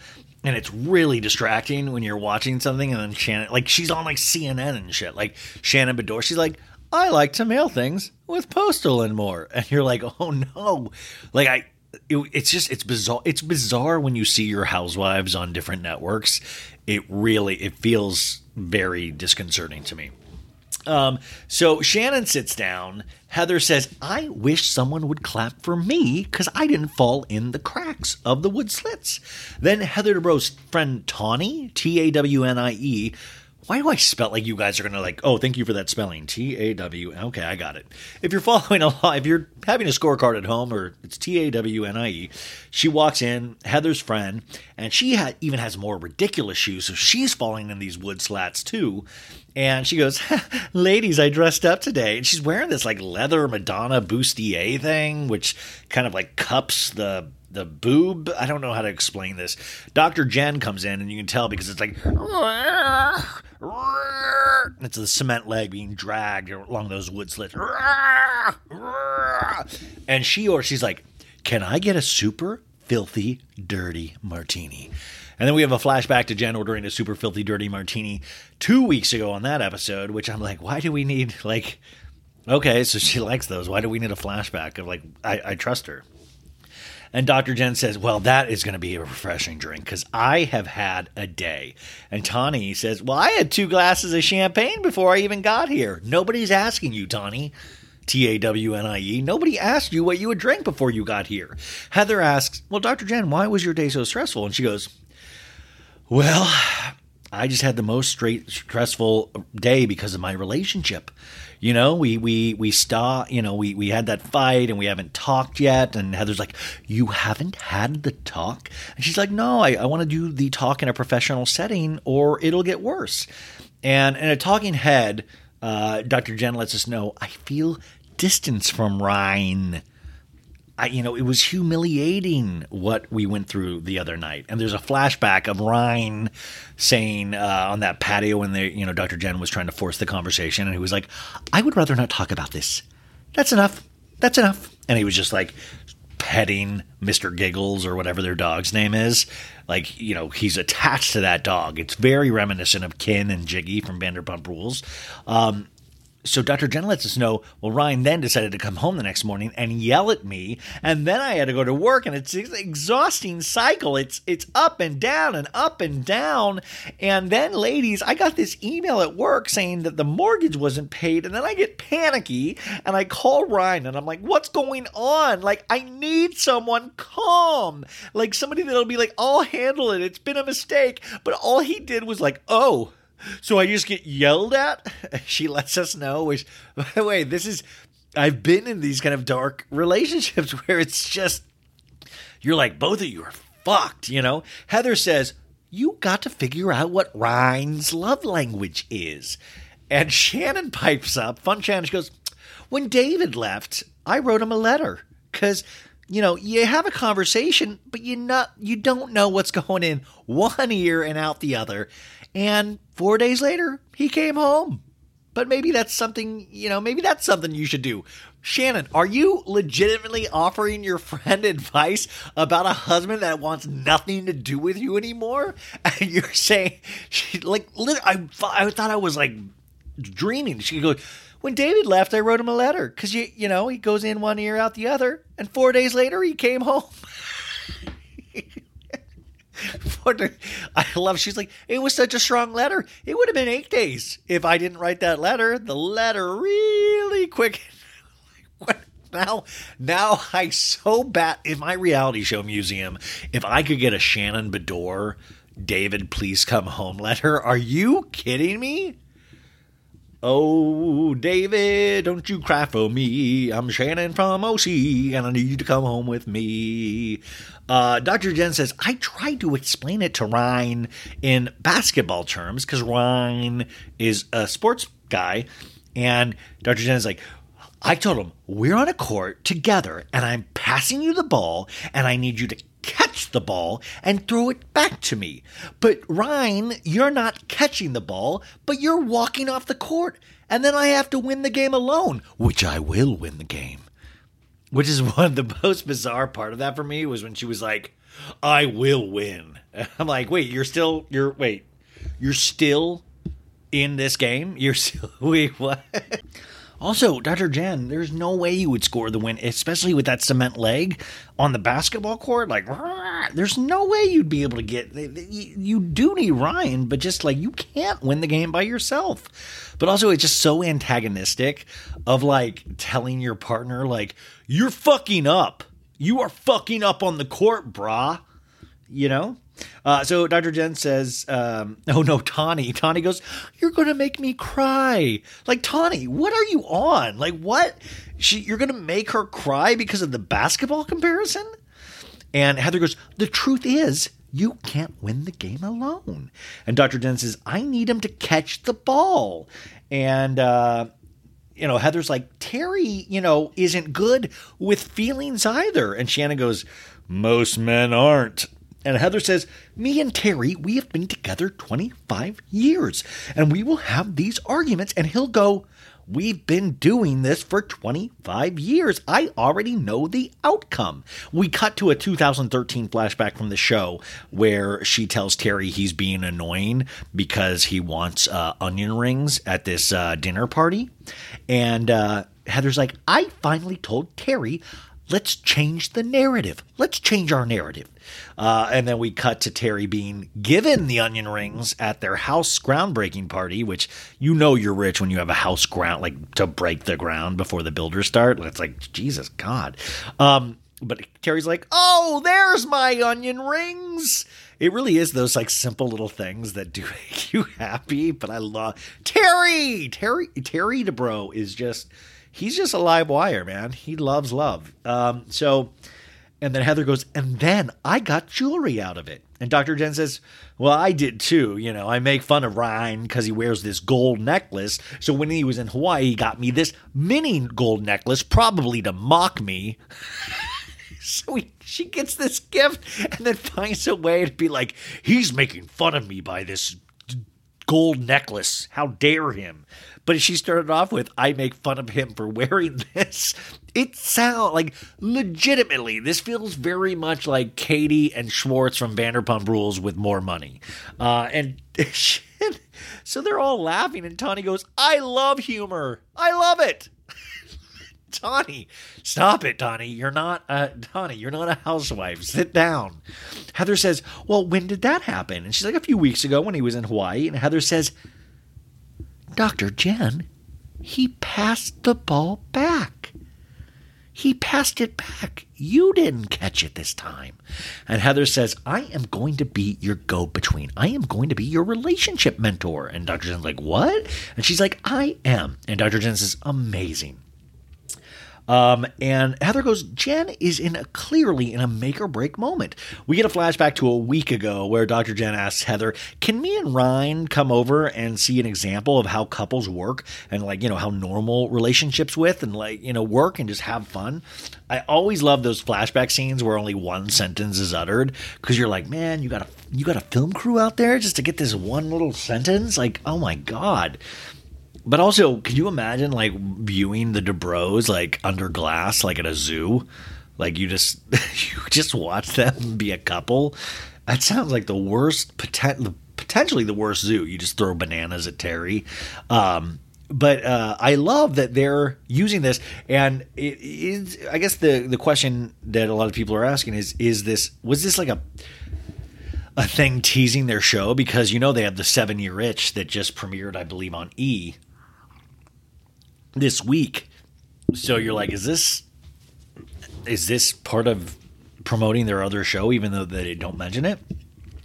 Heather in a talking head says, I have navigated the years and up and down with life. I have done it all. Tawny says, hey, you need to read the book Men Are Like Waffles, Women Are Like Spaghetti. And then Dr. Jen says, that sounds very carby. They all just laugh. They just laugh. Is that a real book, though? I thought it was Men Are From Mars, Women Are From Venus. Is there a book, Men Are Like Waffles, Women Are Like Spaghetti? Dude, why? Just say men are different than women. What are we doing here? So we cut to commercial. This is when I saw the Shannon Bedore postage commercial, and I was like, no. We come back from break. We cut to Noella at her friend's house. It's a blonde lady named Kenny, I believe. And she's 4. And she's like, we celebrate good news, right? And Noella's like, of course, we're going to have champagne. And we see charcuterie laid out and all of that stuff. And Noella says, it's all the way. She's pouring the champagne. She's like, it's an all the way to the top of the glass kind of day. And then Carrie's like, how was the mediation? And she goes, it was kind of crazy, you know. I could see, at mediation, I could see the airport from the building, and I could see his Gulfstream jet. And Carrie's like, was he there? And she's like, he wasn't physically there, but the one thing he really pushed for was mediation. I wanted to do it in person, but he FaceTimed in, and we were in 2 separate rooms at the end of a very long hallway. And for him to not show up is pretty gut-wrenching. Girl, wait, you requested not to even be in the same room with him. Why is it gut? I couldn't understand. Like, I get, like, symbolically if you want to go there, but, like, why would you? Do you guys know what I'm saying? Like, why didn't she FaceTime in as well? Like, we don't, like, even the lawyers are like, we don't need you here.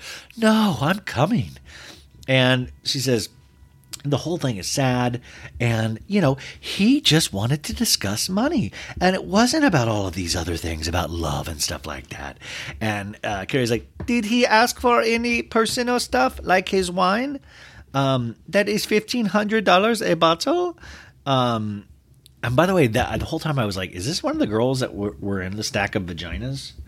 I was like, I don't know. Anyways, Noella goes, zip, zilch. He wanted nothing.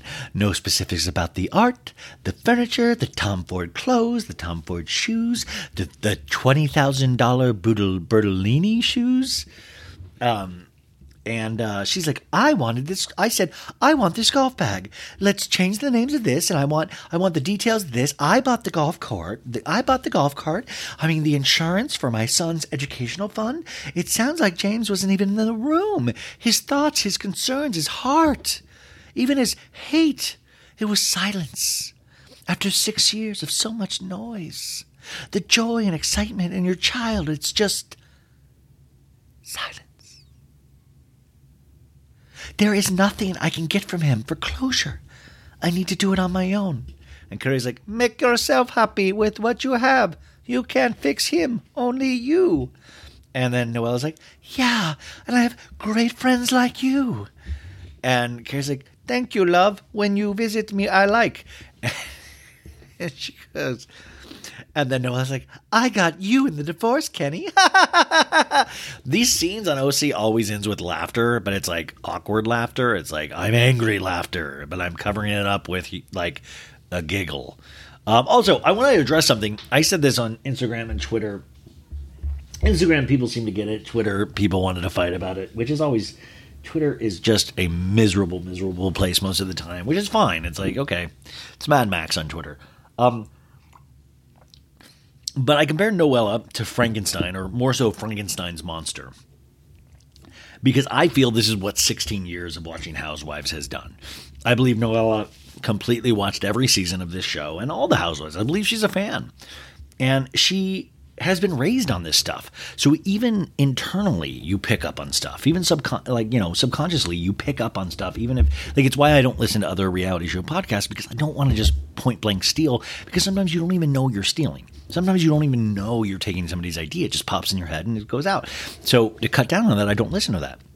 But you can tell, like, she's watched all of this stuff, so it's like a housewife on steroids. She's picked a little bit of this housewife, a little bit of that housewife, because we've all now watched these shows, so you can't help but be affected. You can't help but go in these scenes of, like, I remember a scene like this. You know, like, just subconsciously you're going to do this. But the weird thing is, so it's a housewife on steroids, right? You would think that would be so exciting. And sometimes with Noella it is, but it also rings kind of hollow to me. Because remember, she's first season, so you don't have the multi-season arc with a lot of these other housewives. I could even use Erica Jane for an example. I don't like her, but people sometimes are more willing to go there with her because they've seen her over multiple seasons. So it's like, girl, you're throwing everything against the wall. Now, I appreciate that she's a foil to Heather Dubrows. I do. But sometimes it's ridiculous because, like, girl, you are one season right now. Just chill out. I'm not saying she's not entertaining at all to watch. And the other thing, once again, I have to remind people, I'm not asking her to be fired. She's not going anywhere, anybody. But a lot of people seem to agree with that. Twitter, of course, was like, you comparing her to Frankenstein is just something doesn't sit right with that. And I'm like, yo, Frankenstein's monster was literally made out of different human body parts from a bunch of different humans. And that's exactly how I feel about Noelle. And then, of course, it comes around where somebody said it was potentially racist and homophobic, because I even forgot that Noelle was bisexual. And I know she is multi-ethnic, I believe. But I want, like, dude, listen, I'm sure I do microaggressions all the time, but I can't go there with her. I mean, I guess everybody can decide if that's a racist statement that I made, but it's like Twitter loves to get upset too. But to me, that's a valid point. And the other argument you always, well, why isn't this behavior on other housewives? I'm like, dude, you don't know me. I talk about Jen Aiden this way. I talk about Jen Shaw this way. I've talked about Lisa Rinna this way, where it just becomes a caricature of themselves. This isn't unique to Noella, but I do notice this happening more in seasons now, because these ladies that we talked about in the first hour of this show, trying to get on these shows, they throw everything at the wall. They want to be entertaining. They want to, like, we still don't know the first thing about this fucking divorce. It's weird as hell, and we still don't have really a lot of answers. We're hearing a one-sided thing. We saw some Instagram videos from Sweet James, but it looks like he wanted out, and it looks like there was a lot of weirdness on their relationship coming from both sides. I do think he is probably the ultimate bad guy in all of this, if there has to be one. But it's interesting. I don't know what you do. Like, I mean, it's like, that's my opinion. I like that, it's like, you can argue with me. That's just my opinion. And by the way, if you love Noella to king, like, let your freak flag fly, man. Like, be the biggest Noella fan that you could ever be. I love that for you. Honestly, I'm just not. Like, I appreciate it. I like the weirdness, but we've also come to a thing in the show where you can tell not a lot of people want to film with Noella anymore, because she's literally started shit or made it weird with every cast member now. I mean, I think save Shannon Bedore. I think Shannon's the only one kind of potentially fully in her corner. Emily's given it a shot a lot of times, but you can even sense with last week's episode, Emily was just at the end of her rope with Noella. Now, it doesn't mean that Noella's not going to get more used to this, get more comfortable with this, and we might see a different Noella next season. Who knows? This truly might have been a tragic point in her life. But what we do know about Noella is she campaigned to get on this show for a long time. And remember, this is Bronwyn Wyndham Burke's friend, right?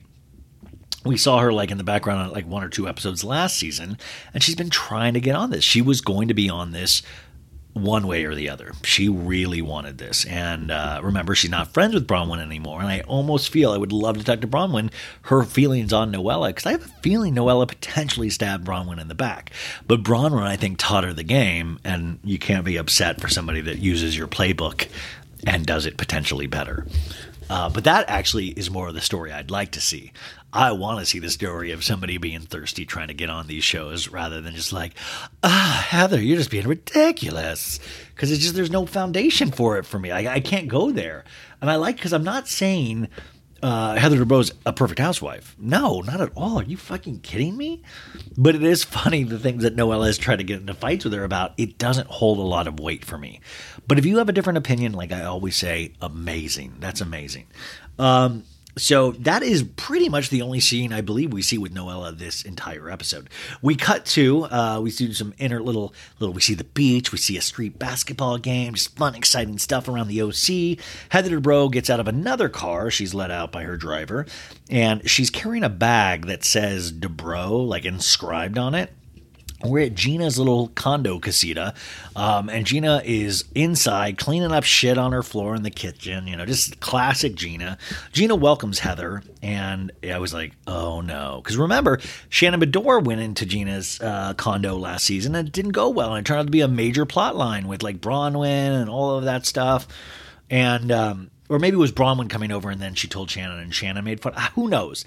But it was just like, Gina was made to feel bad about her living accommodations, which is kind of unfair in a lot of ways, because it's like, yo, Gina can't, like, it's not Gina's fault she's not rich as these ladies. Just not. The fact that they're putting her on this show, it's like already it's an uphill battle for Gina a lot of the times just to keep up with the Joneses. Like Gina has her own circle of friends and even her boyfriend Travis that are kind of the speed in which she lives, and she surrounds herself with people like her. These other, like I would love to talk to Gina about that actually. But anyways, Heather has like stuff and Gina's like, did you bring me clothes? And Heather's like, kind of. We're going to go through your closet. And she's like, I brought you 2 jackets. They're 2 different sizes. And in a talking head, Heather's like, she's launching a business and her clothing needs to reflect that. And there's a flashback of Gina telling Heather at the racetrack a couple episodes ago. And she's like, I have my wedding dress and my prom dress still. Oh, I have all that. And Heather says, if you ever want me to purge your closet, I would love to be your fairy god, Heather. Like this episode, Heather really had her nails into all of the Housewives. She was doing, this is what I feel like the producers pitched her on. Like, if you come back, we will let you do makeovers on we'll let you Ali Sheedy Breakfast Club all of these Housewives. And Gina goes, I don't have champagne button like you do. We have to open our champagne with our hands. And then she's like, here's the closet. And we get to the closet and it's just, like, I have a feeling she cleaned up a little and it's still a fucking mess. Gina in a talking head, she's like, I think we can both recognize that my tour of the apartment of my condo is a little shorter than Heather's. And she goes, Gina's like, this is a shared bathroom for all 6 kids that live here. And Heather's being very nice. She's like, oh, this reminds me of being in college. And then Heather's trying to give a compliment. She's like, 6 kids live here and it's not ravaged. The bathroom looks fairly clean. It's just so... It's just great. It's just great. I love it. We go into the closet and Heather's like, holy shit. Oh my God. I see claws coming out of that crawl space where you put your wedding dress and your prom dress. It's scary in there. And Heather goes, we need to purge. Let's see your prom dress. Heather says, we get out the prom dress. By the way, it looks like when did Gina go to school? It looked like something potentially from the early 80s or something. And Heather says, well, you are never wearing this again. And she makes her put it on. It's like a yellow dress. And she's like, you really think I should get rid of my prom dress? And Heather's like, it's time. And Heather's loving a lot of the pieces, but she's like, there's tags on everything, Gina. And she's like, I don't go anywhere, but I like to shop. It's kind of like my Old Navy addiction. I used to have it. I don't do it anymore. I'm waiting to get to my fighting weight before I really go crazy at Old Navy. But and also I just want to, like, if you buy Old Navy full price, you're a sucker. My big thing was to always wait for the 40% off coupon and then just fucking hit that thing, So Gina's like, I got this piece from eBay. Heather says, Gina doesn't understand her personal style yet, even though she has 3 kids and has lived a lot. I want her to live a little. Gina, they pull out a jean jacket, one of Gina's favorites, and the back, you guys, is completely torn out. Like, it is a huge circle. And she's like, don't make me throw that out. It's my favorite. I'm telling you guys, there is a huge, it is like the neck and the front part of a jean jacket. And Heather says, she has some nice pieces in there, but she can't even see them. She can't do it. It's a weird thing. These clothes need to find a new home and not her home. In fact, these clothes don't need to find any home. They should find a trash can, I believe. And Gina is trying on the pink leather jacket that Heather brought to her. The belt is tangling. And Heather's like, you can use the belt this way. You can use it this way. And then we crawl into the crawl space and Gina gets her wedding dress out, you guys.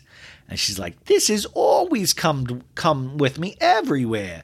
And Heather says, do you want your daughter to have it? And Gina starts crying. And she's like, maybe, or her daughter's daughter would have it, like baptism gowns. And it just makes me sad. I never thought anything would be different in my future than the day when I wore that dress. And letting go of this dress makes me let go of this life I thought I would have had to let it go. Even though I'm so happy now, I have no doubts or regrets. It still doesn't not make me sad. And she's dead on right. Honestly. Like, being somebody who's been married, like, what I was thinking after she said that, I was like, oh, I wonder what my ex did with her wedding dress. And then that made me really sad. And it's just really sad. It's really sad. There's no, it's like those things will hit you sometimes because you're dealing with other people's feelings. You're dealing with your own feelings. Which you got to remember to deal with your own feelings as well. But I did think, I was like, oh, what did my ex do with her wedding dress? And it made me so sad. Because on that day, I don't know, you're not thinking. So I totally get it. I totally get what Gina is saying in this moment. And Heather says, well, what if you did something fabulous with it? What if you gave it to someone who wouldn't have had it, who needs it? Which I'm like, who needs it? And Heather's like, time to let it go, man. And Gina says, yeah, it's just a dress, man. And Heather's like, you're going to make some other bride very happy. No, you're not, Gina, but I totally support you throwing it out, Cut to Emily's in the car with her kids. We are at Annabelle's baptism reception at Shane's parents' place, who Shane's parents have a nice house. We see Lizzie. Remember Lizzie from Real Housewives of Orange County? Emily's friend, the swimsuit designer. She's there. We cheers to Mormon baptism and drinking afterwards, Emily says. We meet Emily's sister, who's a surrogate, and her daughter. Emily's crying again. We find out that Shane did the blessing at the end, and he spoke from the heart. And she's like, "That was so good, Shane. How do you do that?" And he's like, "Well, you get up there, and then the Spirit takes over. That's it." And by the way, growing up. When I got to high school, I had a lot of Mormon friends, and that was very much of like the Spirit takes over and you just follow that, which if you think about it, it kind of takes away like fear of things like that. If you're like, well, this is God's plan, and so whatever, let's just roll the dice. Emily says, so the Spirit, someone tells you what to say? And he's like, yep. So the baptism ceremony was very beautiful, Emily said. Shane dunked Annabelle in the water for the baptism, and it's a beautiful thing to see between her husband and her daughter. And she's like, we've been married for 13 years, and this was the second time I've seen him cry, Shane, in 13 years, about his daughter getting baptized. And once again, Emily says, you are a good man, Shane. A lot of Shane love from Emily this season, and it's making Shane more attractive in our eyes. Emily, in a talking head, says, we didn't have anyone guiding us along when we were kids. I wish I had had the dad that Shane was, and it makes me sad. I don't know what that's like.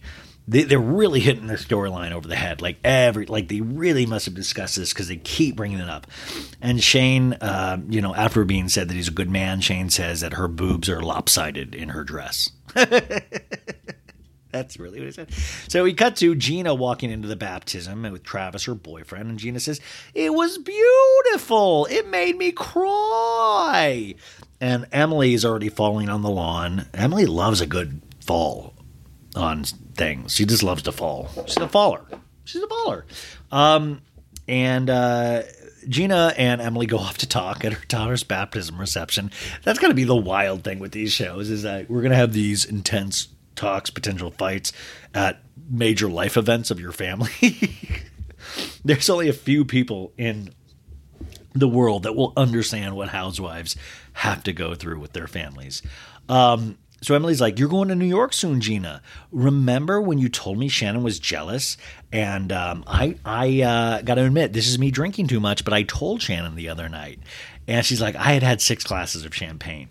And in a talking head, Gina goes, this isn't my first day of high school. I knew we would potentially get back to Shannon if I told Emily. And I'm not saying I didn't want that not to happen. She's saying she kind of did that with the intention of Emily drunkenly sharing it. And Gina is laughing at this, and it says because So Emily's relaying what Shannon said the other night, and Gina's like, she's starting to really piss me off. There's not much more, Shannon, I can take. That's what you get out of me. You don't know me at all. If that's what you get, that you think I'm conceited and I talk a lot about myself, you don't know me, Shannon Bedore. I'm pissed. Shannon, seriously? We cut to the beach where John Jansen and Shannon are holding hands. At the Quiet Woman, we're back here. And John goes, we haven't been here in forever. Because they go here every night to drink. And Shannon's like, well, my booth. Shannon has her own fucking booth at the Quiet Woman. And the manager comes over and goes, long recovery? Like, even the waitstaff is like, you're back? They both order skinny margaritas, Casa Amigos Anejo. And then they're like, thank you, Julius. Like, they're on a first name basis with the waitstaff at the Quiet Woman. And Shannon goes, I was surprised hearing the doctor talk about my energy levels recently. You know, maybe it's my hormones and my low libido. And then we get the flashback of the doctor saying, if you aren't metabolizing food correctly, you will start having issues with your sex hormones. And John says, hey, Shannon, I'm John Jansen. Your libido isn't low because it is fine, your libido.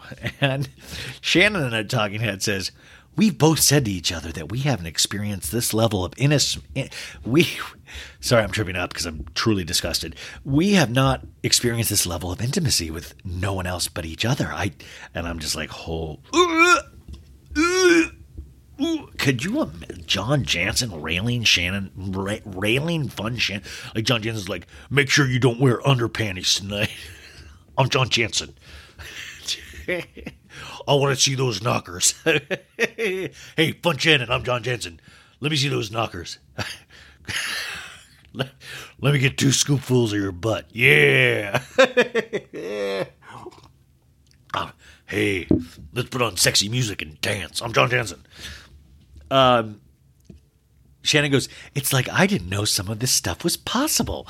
And then I was like, what kind of stuff she didn't know was possible? She's like, holy shit, the penis goes in the vagina this whole time? I had no clue.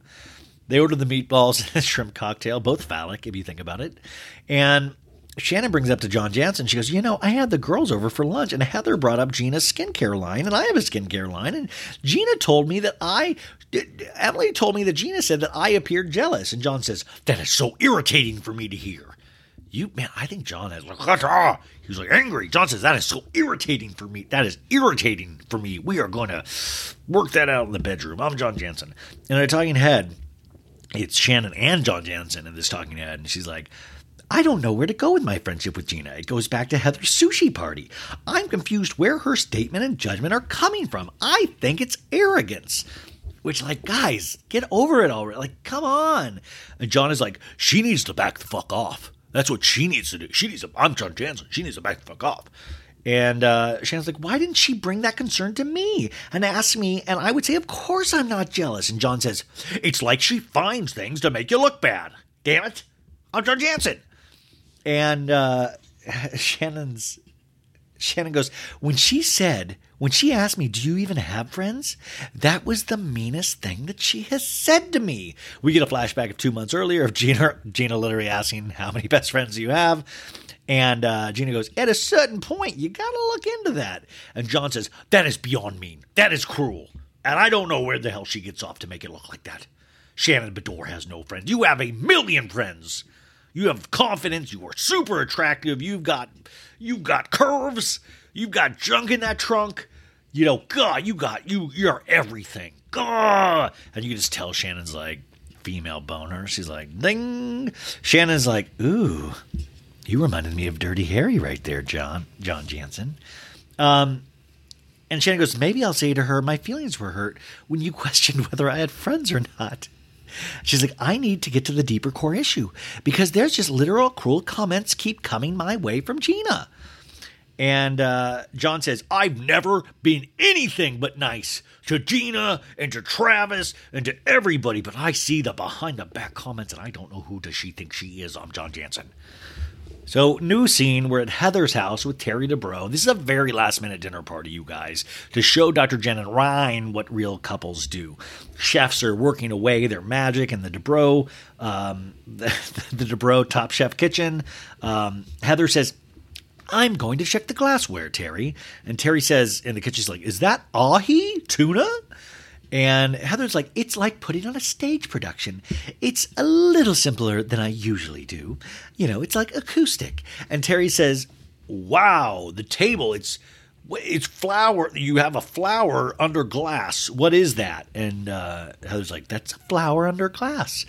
And the menus, she printed out these menus with like fancy calligraphy. And she's like, these menus aren't right. The amuse-bouche is first. It's always to delight the mouth. It's French, to delight the mouth. And Terry's like, is that what that means?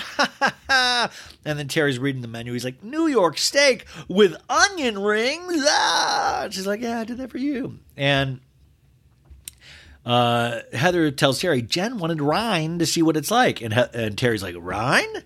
And Heather goes, like the river, Terry. We cut to the car ride with Dr. Jen and Ryne. And Dr. Jen's like, you can talk about sports and superficial stuff all night with Terry.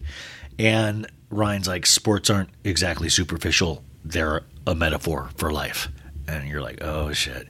And she's like, I know, Ryne. They are. She said, I used a sports metaphor the other night. I gave you the other day, remember, about the basketball, and you didn't pass it back? Dr. Jen on their talking head says, Ryne has no idea what he's stepping into, which is always a great thing for relationships. I just said we were going to Heather's house, and I asked him to wear clothes. Do you realize how demeaning she probably talks to Ryne? You know, like, I hate Ryan's name, but that's fucking demeaning. They get buzzed in, and she explains to Ryne that they have a double gate, so they have a gated community within a gated community, and Ryne goes, that seems repetitious. We cut to Heather back at the house telling the staff to offer wine to the guests all the time. Terry is looking at himself in a mirror, and he's like, how am I looking? Oh, yeah, looking good, Terry Dubrows. And he goes, uh-oh, tag is still on this suit. And Heather's like, Jesus Christ. And then Terry's like, isn't that how you show you're successful? You wear the tag still on it? Ryne and Jen pull up and ring the doorbell. And Ryne at this point goes, why wouldn't you let me bring the dog? Remember, Ryan's support animal is their dog, Mr. Puppers. And I just love, like, why didn't you? I love that Ryne asked, will you let me bring the dog and carry it all night? Which, after this dinner, I was like, why didn't she let him bring the dog?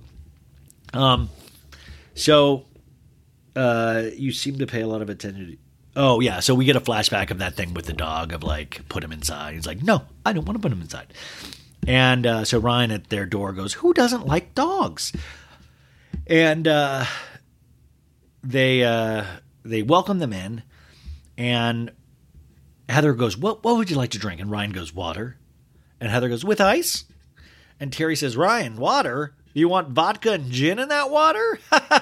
Terry gives a big hearty laugh. And Ryne goes, I've never had a sip of alcohol in my entire life. And I'm like, oh, shit. And then Terry goes, Mormon or alcoholic?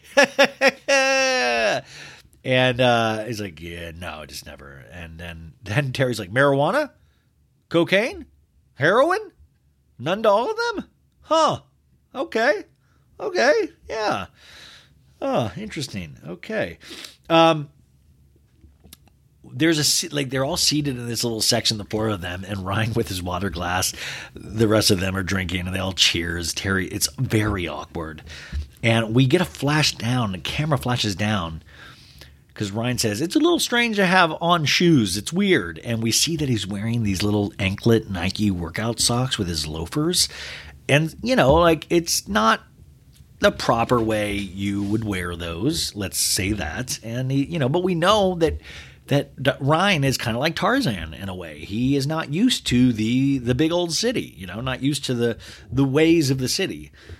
The girls get up to converse, and Terry's like, let's go downstairs and talk guy stuff. And Heather tells the staff, so the guys go downstairs, and Heather goes, should we not have left them alone? And Dr. Jen's like, no, he's better with men. He's actually better with men. We go back to the guys, and they're just sitting there looking at each other, and they both chuckle. Awkward pause. And then Terry goes, so no drinking. And he's like, nope. And then Ryne goes, well, I do a lot of sports and gambling. And he's like, Terry's like, yes, okay, you do have a vice. All right. And he's like, yeah, I used to play poker for a living for a long time and did that until the kids were born. Which, by the way, I know a couple poker players that do it professionally, and it is just what a wild life those people have. Not wild, like they just sit in front of their computers like 16 hours a day. It's really an intense lifestyle. And so Terry goes, so you do more kid stuff than she does. She works, right? And Ryne goes, that would be fair to say. And Terry's like, I can't imagine as a guy being married to a doctor. I mean, she married the perfect person then. And Ryne says, you should mention that to her. You know, so it's already like just awkward as book. New scene, Michael and Nancy, two of Terry and Heather's friends, come in. And then, Terry's like, Michael Bello, ladies and gentlemen. Terry's like, yeah.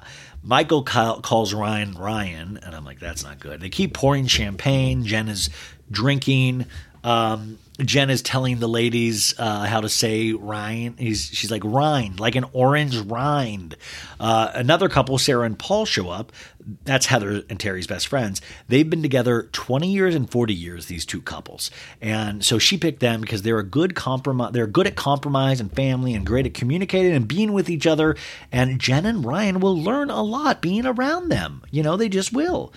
And Ryan, Dr. Jen lets us know, can act aloof in social situations, she tells Heather. You know, people will take it like arrogance and say, your husband's an asshole, so fingers crossed. Now, I gotta say, there's something just so weird and awkward about Dr. Jen putting Ryan in this situation, knowing that he does have issues with this. Now, somebody in the So Bad It's Good Facebook group, which I love, the Facebook group, I asked her if I could read this because I thought it was such a great comment about this situation with Ryne. And I'm trying to find, I took a screenshot of it because I thought it was it's actually really important in regards to this because Ryne does potentially, I think there is a mild form of autism in a way with Ryne that, you know, we've hinted at, but also there seems to be like, Dr. Jen makes fun of him and people make fun of him for this stuff. And it is funny, like, you know, just even saying the name Ryne, you know, but it's also, there's a bigger issue here with Ryne. And I feel it's unfair to make fun of him without pointing out that, like, yeah, there's something else going on than just him being, you know, quote unquote, weird. And it was a post saying, as the mother of a neurodivergent child, I am disgusted with the Ryne situation. And she included her reasoning, and she wrote, it is extremely clear Ryne has some sort of atypical divergent brain. The cast, including his wife, were very clearly humiliating him for his idiosyncratic ways. He seemed beyond uncomfortable and traumatized by being bullied into the social normalities they were trying to bestow upon him. I understood not understanding or being confused by his odd behavior out of context, but Jesus Christ, Terry is a doctor, for Pete's sake. How are these people so ignorant that they can't identify that he simply has impairments and or disorder of some sort? And whether he's diagnosed or not, people deserve autonomy and respect regardless if you understand their thought process or preferences. It just seems so gross to me, like he was their entertainment for the evening. Felt very Purge vibes to me. And I thought that is such a great comment. Because it really did at that dinner party seem like at a certain point they were just laughing at all of them. But even more so, the onus to me falls on Dr. Jen of like, if you're having issues with your partner, you don't put him into a situation that you know he will potentially fail at just because of how he is. This listener goes on to say, and to my point, really, let's just say for argument's sake, I'm wrong, and neurodiversity is not applicable here. He clearly was beyond uncomfortable and appeared to be displaying obvious signs of anxiety and discomfort. Why would you treat a houseguest like this? They were treating him like a clown. His wife needs to accept him for who he is, and these quote-unquote classy and the seemingly progressive Dubrows need to get a clue. I mean, that is true. Like, the Dubrows are very progressive in so many of their thoughts on sexuality and stuff like that, but this is beyond in some ways, because it really was like, let's pick on this guy. And we talk a lot on the show about social cues, reading social cues. And she's right. Ryne was clearly uncomfortable. He was sweating. He was red in the face. He was awkward. And Dr. Jen was so hammered that she was not there helping the partner. In fact, she knew deep down that this would not go well. She just knew, she had to have known. So it was very frustrating watching this, and I love to make fun of people. I love to make fun of Ryan's name, too. I do. I love to make fun of it, but it's becoming clear that there's an actual issue here. And I do wonder if, like, you know, Dr. Jen's like, our relationship, it's like, yo, maybe this is not about you. You know, like, if you're not even accepting that this is beyond, like, a quirk, then maybe you need to actually do some more research. Dr. Jen's a doctor, too. We call her Dr. Jen, old cement leg. But it is interesting because throughout this evening, it just keeps getting worse. Dr. Jen has no idea what an amuse-bouche is, and then Dr. Jen is clearly wasted and telling Ron, can you scare your chair in angulated? Angulated? And she's like laughing. Angulated, it's this way, angle. I want to be in the position where you see me. And Heather says, so Jen is hammered. And Heather goes, I would like to see Jen letting loose, but the more introverted Ryan is, it's getting bad how hammered she is. There is a toast, and Dr. Jen goes, to women's underwear. It may not be the best thing in the world, but the closest thing to it. To the best thing in the world. And I was like, dude, did Dr. Jen just drop a vagina joke? Like a vagina little toast of vaginas at the Dubrows relationship party? And Heather goes, oh dear. Everyone laughs and like, well said, vaginas all around. Heather says, bon appetit.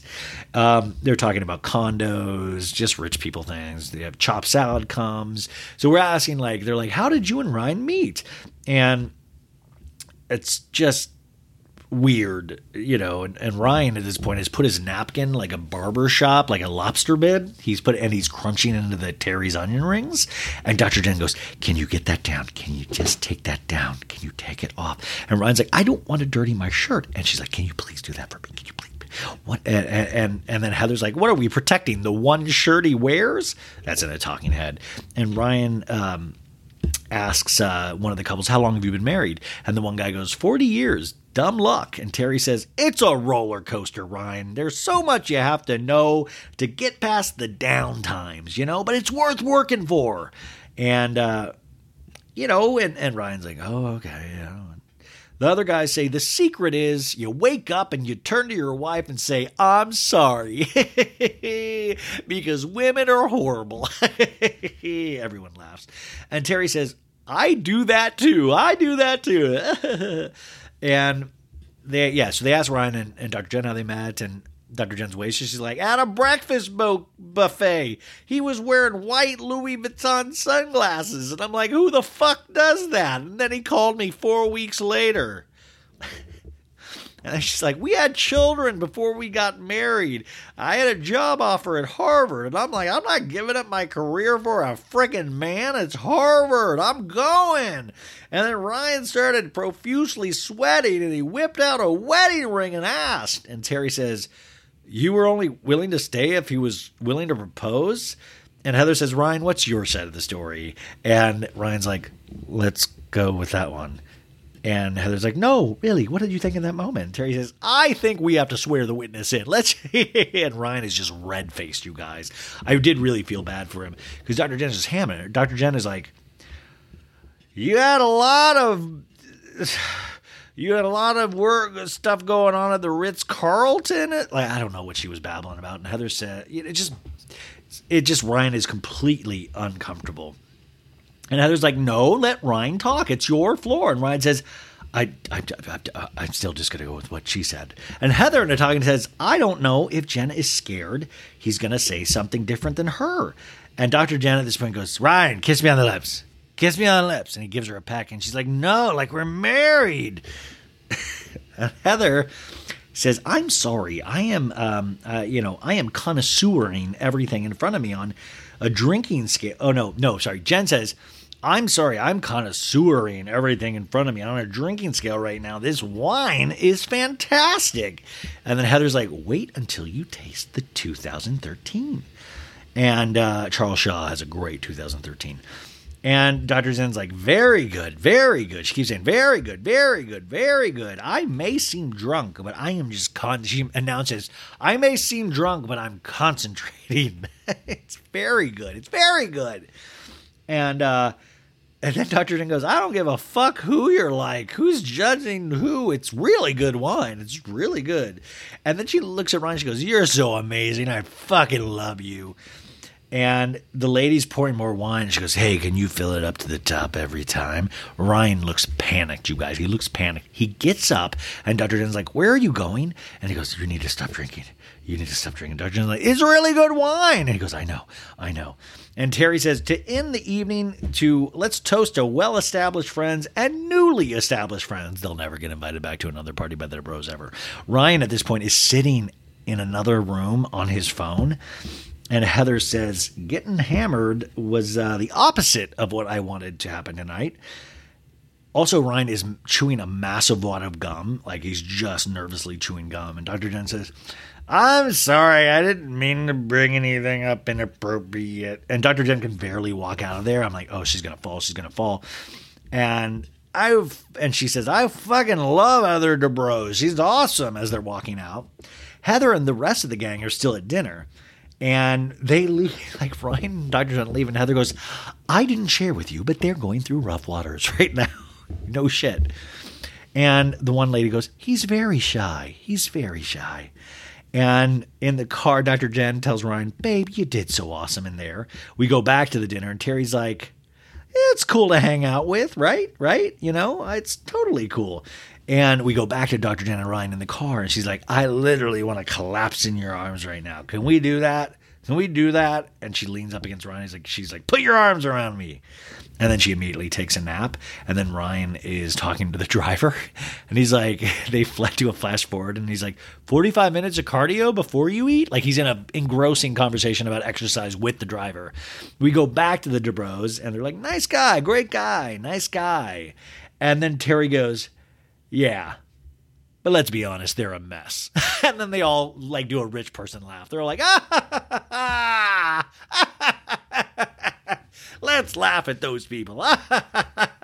And then next time, we finally get the Heather Dubrow New York trip. Emily FaceTimes Shannon, or some bullshit with the Shannon Gina thing that happens over FaceTime. We have Noella naked hopping into a pool. Shannon's dog Archie hops in. Archie's like, let's get some. We see Dr. Jen with a therapist, and she's like, am I mean? I thought I put out kindness. And then we have Shannon saying, Gina needs to put a pin in it. You guys, that is it. We had a massive episode today. We did it. 5 episodes this week. I hope you enjoy these, and if you don't, just don't tell me about it. I hope you have the best weekend ever. I really do. Like I say, do something fun. Let me know what you do.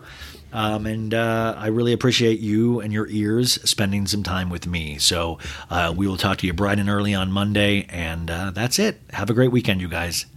Bye. Oh, if you like it, give it a good review. Bye. Betches.